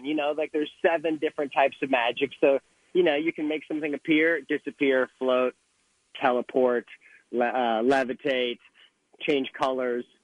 Penetration is a whole genre of magic. And adult films. So he was able to break it down. Yeah, so you kind of get a peek behind the curtain, which I think is nice. You kind of get to see a little bit of how the sausage is made. All right, so when you went to Magic Camp, how long did you go for? And was it, like a standard camp with cabins and lakes and woods and stuff? 100% standard camp. You do all the normal kid stuff. But I brought like 12 doves with me. Is it? So like I've got 12 doves next to my bunk. Well, what kid doesn't bring doves to camp? Well, if you get hungry, yeah, you never know. So my impression was that it's almost like a real Hogwarts, like it's has a Harry Potter element to it. Was that what it was like? It absolutely does. In the movie, there's a funny line where they say, at Magic Camp. You don't have to be afraid to be the weird one because here we're all the weird ones. Yeah, and it's true. Even the bullies are nerds is a line in the movie, which I sadly could relate to. It's kind of Hogwartsy, but what I love is Harry Potter movies are full of the CGI. Now You See Me, it's very CGI, and something about this feels like when you watch it, it feels attainable as a kid. I hope it inspires kids to want to take on magic because it feels like something that is possible. Yes. All right. What about Magic for Humans, which, by the way, your third season, that's out on Netflix, but you're going to be doing this at home. Tell us a little bit about that. Well, so I was supposed to be on tour all summer, and I'm itching. I really miss that connection with people and, blowing their minds. So I've been experimenting with doing shows over Zoom for the past couple months. And it's incredible if you kind of restructure and Did we lose him? I think we lost him. No, Justin, this is a trick. Oh, we lost you for a second, Justin. Go ahead. I disappeared. I'm back. How do you do that? I just miss performing, so I've built a little like homemade studio in my dining room and put together a show that just plays really great over Zoom. So It's kind of a fun experiment to give people anywhere in the world a chance to like sit down, have an 1 hour live show with their family, where it's interactive, like literally blow their minds, through the screen, and kind of get that connection that I think we're all craving. Yeah, so, and it's sold out for the next few weekends. Yeah, and a bunch I think of the shows sold out really quick, and I think people are aching for something fun to do that's not just turning the TV on again. Yeah, we just did. We had the comedian Bert Kreischer in town Sunday night, and he there was a live-in, drive-in. He did a comedy show, basically in a drive-in sort of scenario. And you're right, people are chomping at the bit to get back to some sort of interaction, live entertainment. And so this is great. I don't know if we asked you, but are you seeing any signs of magic capability in the young one? Oh man, I'm seeing the opposite. It's like he's bullying me and making fun of me for being a magician.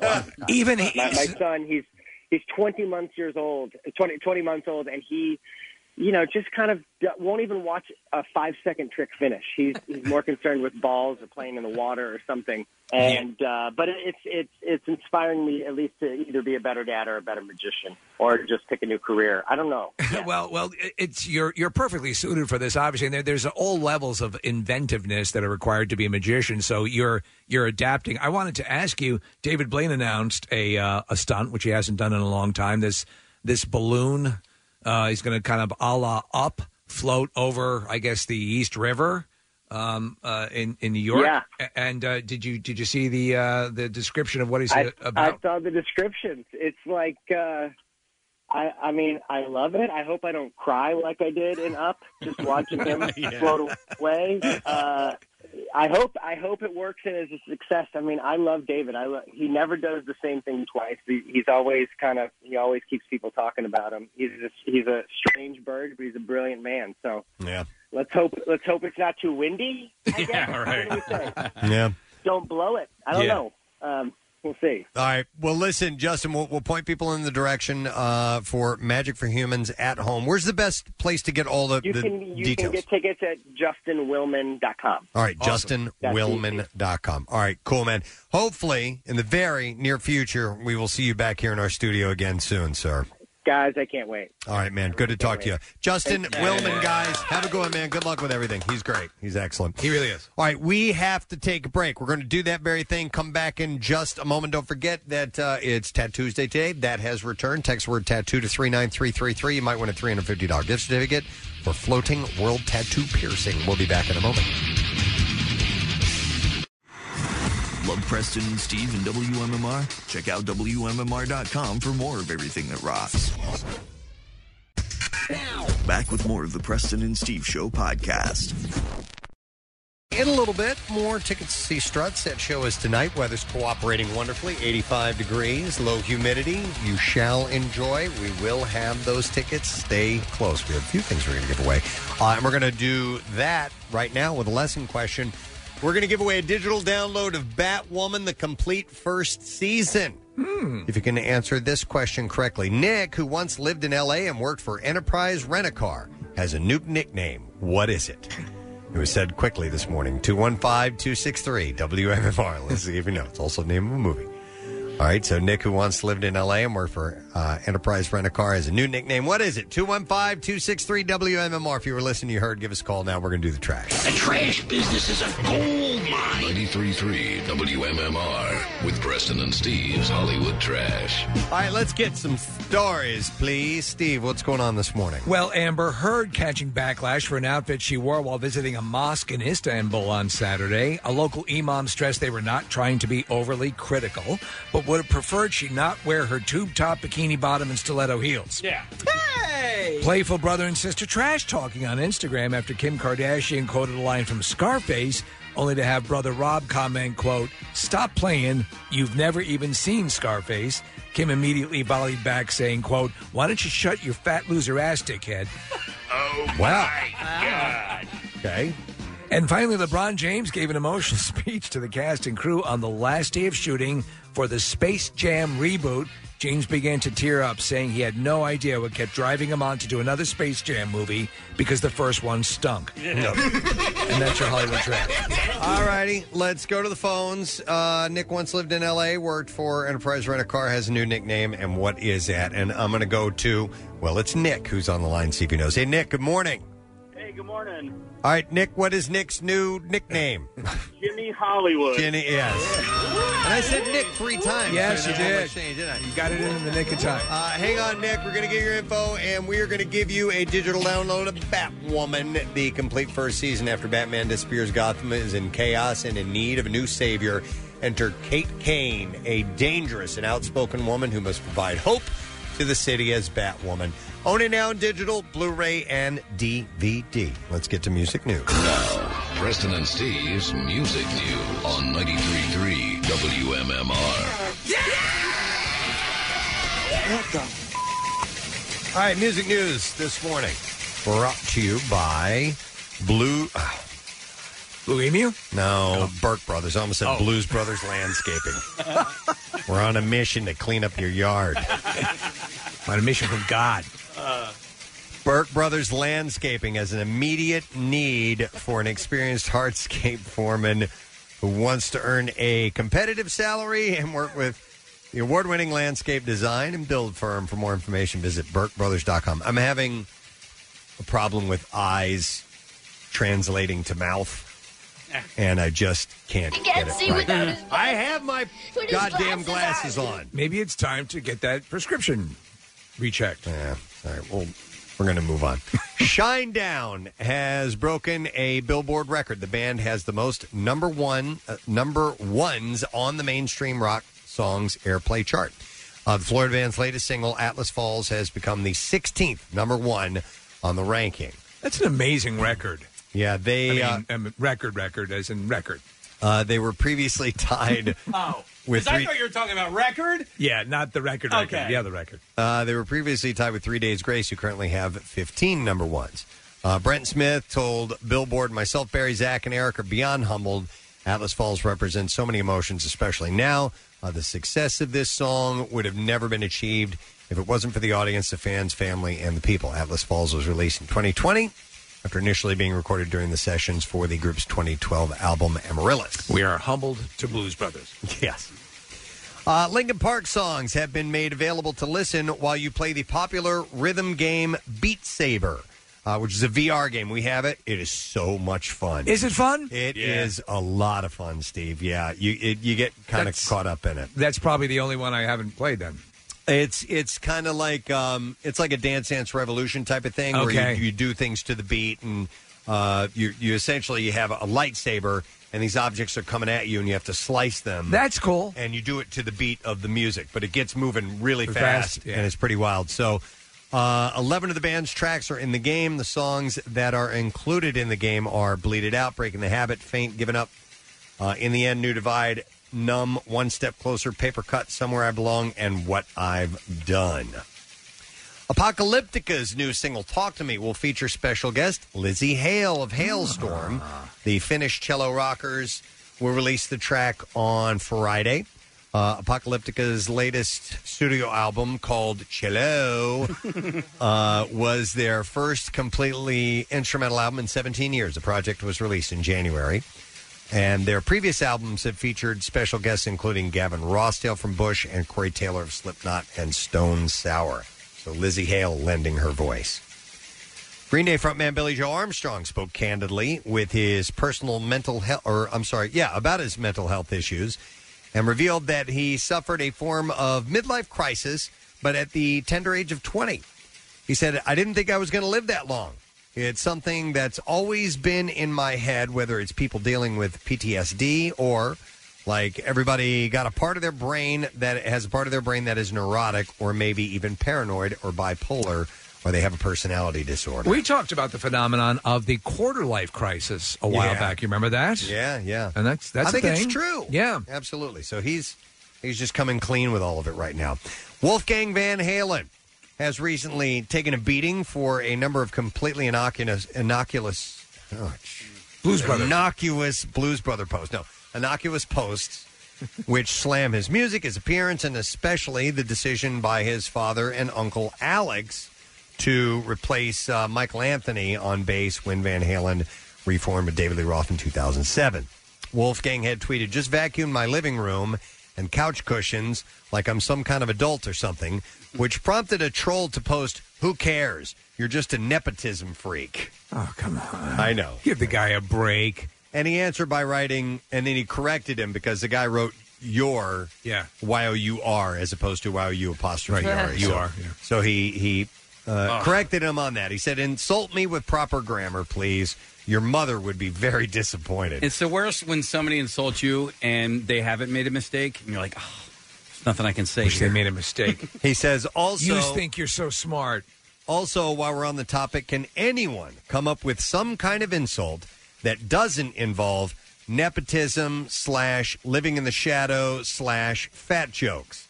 I feel like that horse has been dead for quite some time. I'm starting to feel like the people who hate me aren't very creative. Is he of a more portly... Yeah. Yep. Okay, I didn't realize that. Wolfgang recently posted a string of tweets with no explanation, designed to perhaps annoy or mock his followers. The tweets read, reply to this tweet if you're cool. Quoting doesn't count, you sneaky stinkers. Wow, nobody is going to reply to this tweet. Guess I'm the only cool one here. Oh gosh, I'm just so cool. Look at how cool and not sad this is. And don't reply to this tweet if you're cool. So I don't know what that's all about. Okay. See, social media really can enrich your soul. Sure, right? There's a story in Rolling Stone about a local guy named Pat Finnerty, 40-year-old Scranton native. He lives in Philly now, who's made his name in the area with some bands like OK Patty and the Money Notes and the Tom Petty Appreciation Band.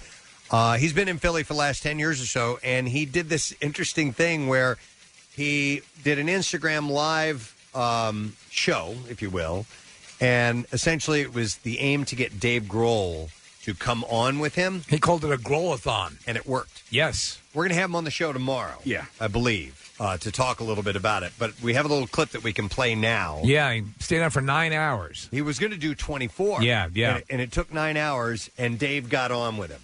And we'll find out tomorrow how it all happened. Right. But here's a clip of them together. No, so I have a bunch of friends over at my house right now, and we just opened this gigantic bottle of wine that I got for my 50th birthday 20 years ago. Okay. And this friend of mine, he's like, there's this thing going on right now, and he starts explaining to me. I was like, yeah, let's wait a little while, and we'll call him later. We'll drink a bunch of wine.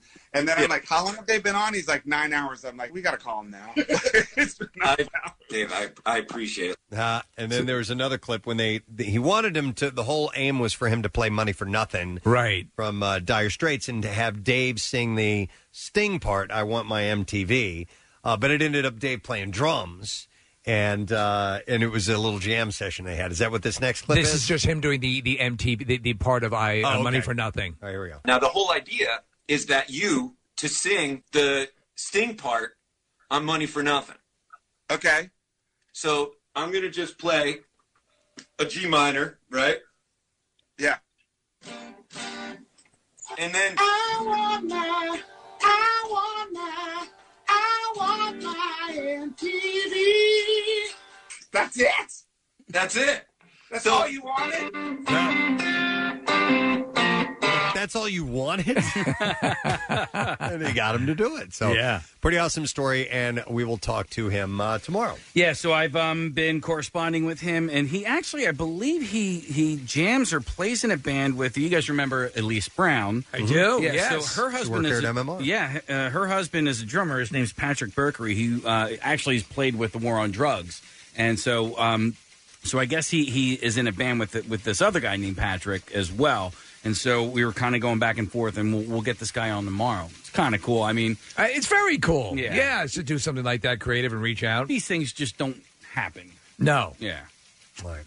And then one last thing. MMR rocks Seether Locked and Live. It's an exclusive live stream concert and album release show. And it's coming up on Sunday, August 30th at 3 p.m. And they're celebrating the highly anticipated release of the 8th studio album, Si Vis Pacem Parabellum. If you want peace, prepare for war. So that's what that means.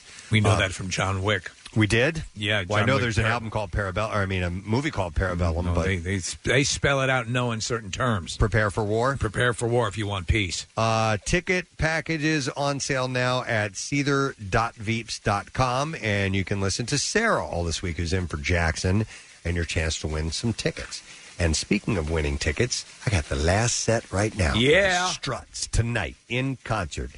And if you are caller number 27, you get the tickets. Good for 4 people, by the way. It's one car, maximum of 4 people, and you get to rock out in the comfort of your own vehicle. So let's get you on board right now. Caller number 27, 215-263-WMMR. It is yours. We're going to take a break, and we're going to be back in just a moment. Get ready to wrap it. I'll tell you about the Word of the Week prize. We also got to give away our Tattoos Day prize, too, so stay there. 93.3 WMMR presents Jackson's Local Shots Artist of the Month, Nick Perry and the Underground Thieves. Celebrating our area's best talent, bringing it to you on air, online, and in the community. Hear and see more at WMMR.com, keyword Local Shots.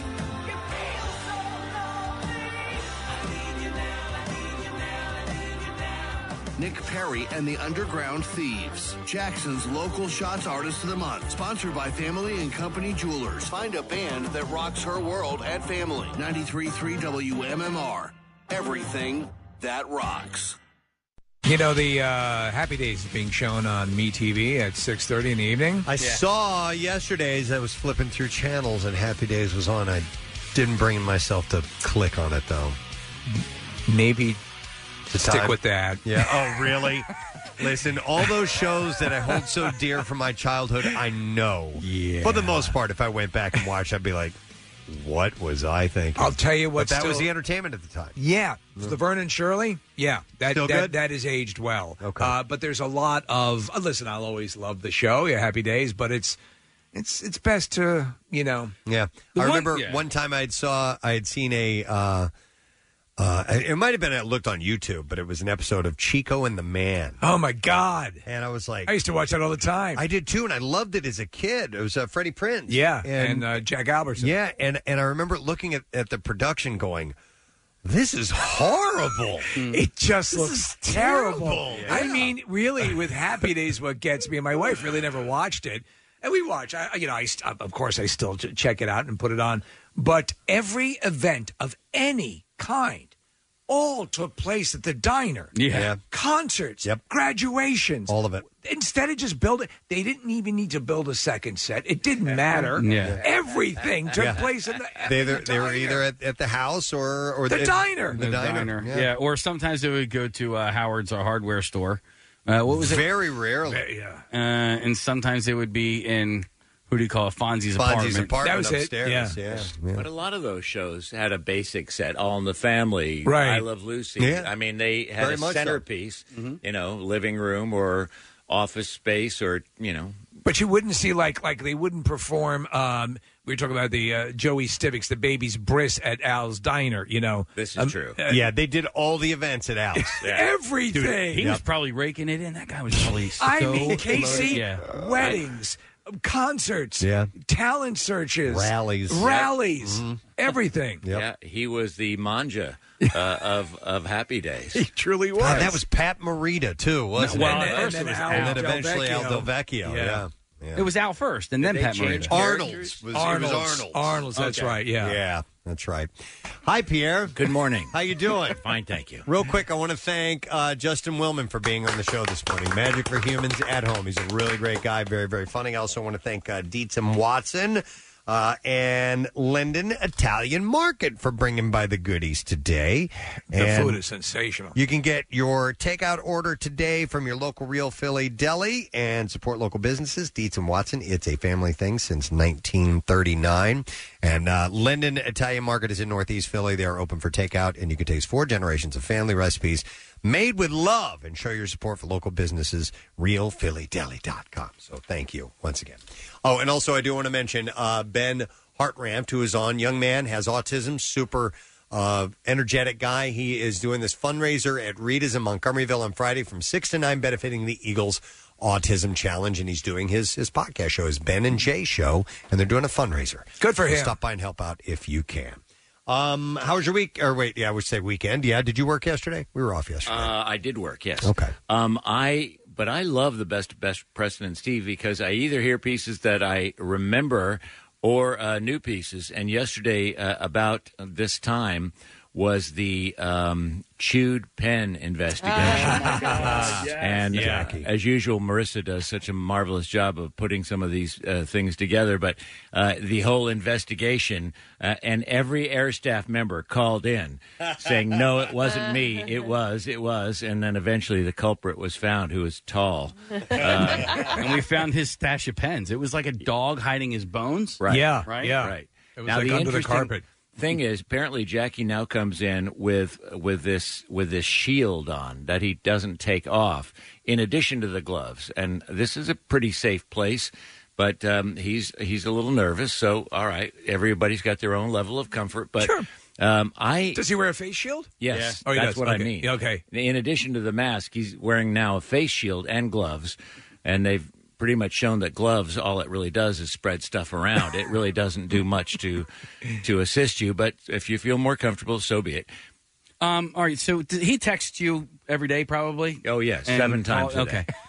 So 8 he's times. been doing this thing lately where he just he texts me random pictures, right? And I guess he knows I like football, but he'll send me a picture of like a guy on the Chicago Bears from like 1977 with like no reference to anything. This guy was on the Bears in 1977. Oh, Case, I get the pictures with no reference all the time. And all right, so what are yours? Mine usually? was a screenshot of my best friend because she posted on Instagram. Okay. So I guess he wanted to make sure I saw it. I'm not sure. But I do have a present for Jackie that I brought home from him. Aw. Yes. So I think he's going to be pretty excited when he gets it. You know how Jackie gets if you call him or text him or bring him a present. Should we present it to him on the air No, or something? he knows what it is. So in Montauk, there is the Memory Motel, which the Rolling Stones apparently stayed at or wrote a song at or something. It's some There's connection. a great Stone song, Memory Motel. So that's got to be it. So I get him a T-shirt, maybe like every other year. So there was a new T-shirt out, so I got it for him. Nice, so cool. Anyway, it was fun. Nice. He texts me. He sends me pictures of 45s. Okay. From 19, Sure. He sends me 57. stuff too. I've forgotten what he sends me. I kind of love the stuff he sends. I love it. It's almost like a bizarre psychological test. Yeah. When you look at this picture, what do you see? Rorschach. Yeah. Rorschach. Anyway. All right. Letter. Yeah, let's do the letter. Here we go. Preston and Steve on 93.3 WMMR. Now, the Daily Letter. All right, the Preston and Steve show is brought to you today by the letter L as in letter. All right, and you have 4 of those letters to keep track of. And we are going to give away on Friday A Mermaid Spirits distillery basket with 6 bottles of their products. Wow. And over $100 in distillery merch, including, and stick with me, this is a lot of copy here, Logo pint glasses, Glencairn whiskey tasting glasses, a Logo hoodie, and more. 6 total bottles, including each of their 3 distinctive styles of rum, their trademark Forbidden Dry Vodka, McComish Single Malt American Whiskey, and their D.B. Johnston Straight Bourbon Perfect Neat or On the Rocks with the Mermaids. Must be at least 21 years of age to win. Located in Huntington Valley at the intersection of Davisville and County Line Road. Visit mermaidspirits.com for all things mermaid. Enjoy responsibly. Direct shipping available throughout Pennsylvania. I mean, you're going to be pretty set up with that. Yeah, definitely. So we will give that away on Friday, which is all good. Yes. Couple of things. Just first of all, Preston made me a drum solo. Which is absolutely brilliant, and you put it on your Twitter. Yes. And he took the sign-off that that you guys, I wasn't intended as a sign-off, but the phrase. No, not that one. The other one. It was a hey, good to everybody. have you on the bebop, dabba, gaga, gaga, wa, ba, ba.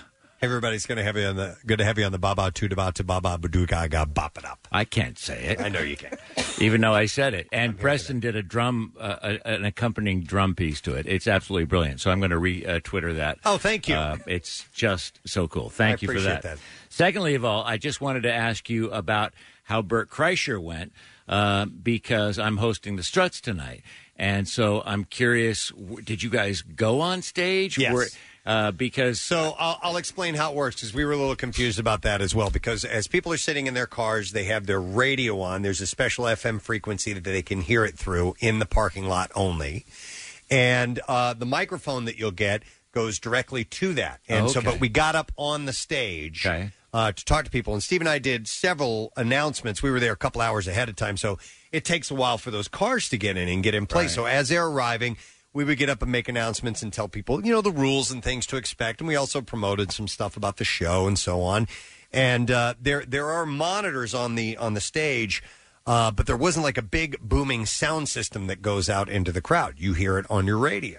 Wow. So I'll tell you, the setup, though, they Preston, can hear you. They can hear you just fine. Oh, the stage is the fantastic. stage is excellent. They really raised it up high, so it's good. You'll walk around and see a lot of our friends from Live Nation and stuff. It has a really solid concert feel. And Preston, you'll agree, we were really impressed with how they have it done. So when he was doing his bit, and when the band, are you saying there's no public address system? So there's a little bit. There's no big PA system. No. Okay. Yeah. There's. Wow. I mean, when I got out of my car and walked over to go to the bathroom, I couldn't really hear exactly what Bart was saying. Now I could hear it coming out of other people's cars. Fascinating. But that's the way it's supposed. Right. That's how they've got it set up. Right. And it sounded great. See, because as I had Luke Spiller on last week to talk about the change date, which is tonight, and some tickets still remain. And the thing is, he's such a he gets the crowd so involved. I said, you might have, this is their first one of these that they're doing tonight.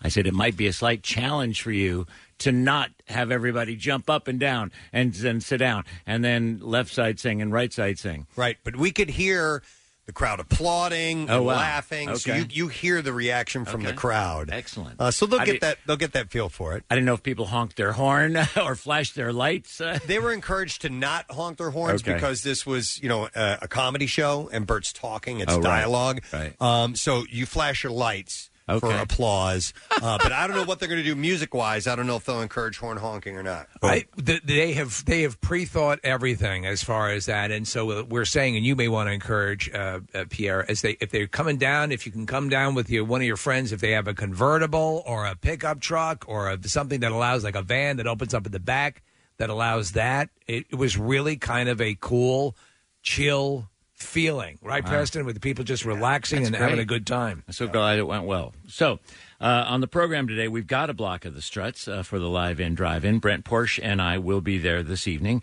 and we'll be calling into Jackie Bam Bam. We got workforce blocks of Lincoln Park and Janis Joplin, and it's Double Shot Tuesday. By the way, if you are going to that show, we do have a list of tips for you heading to the show. You can go to WMMR.com and get that information.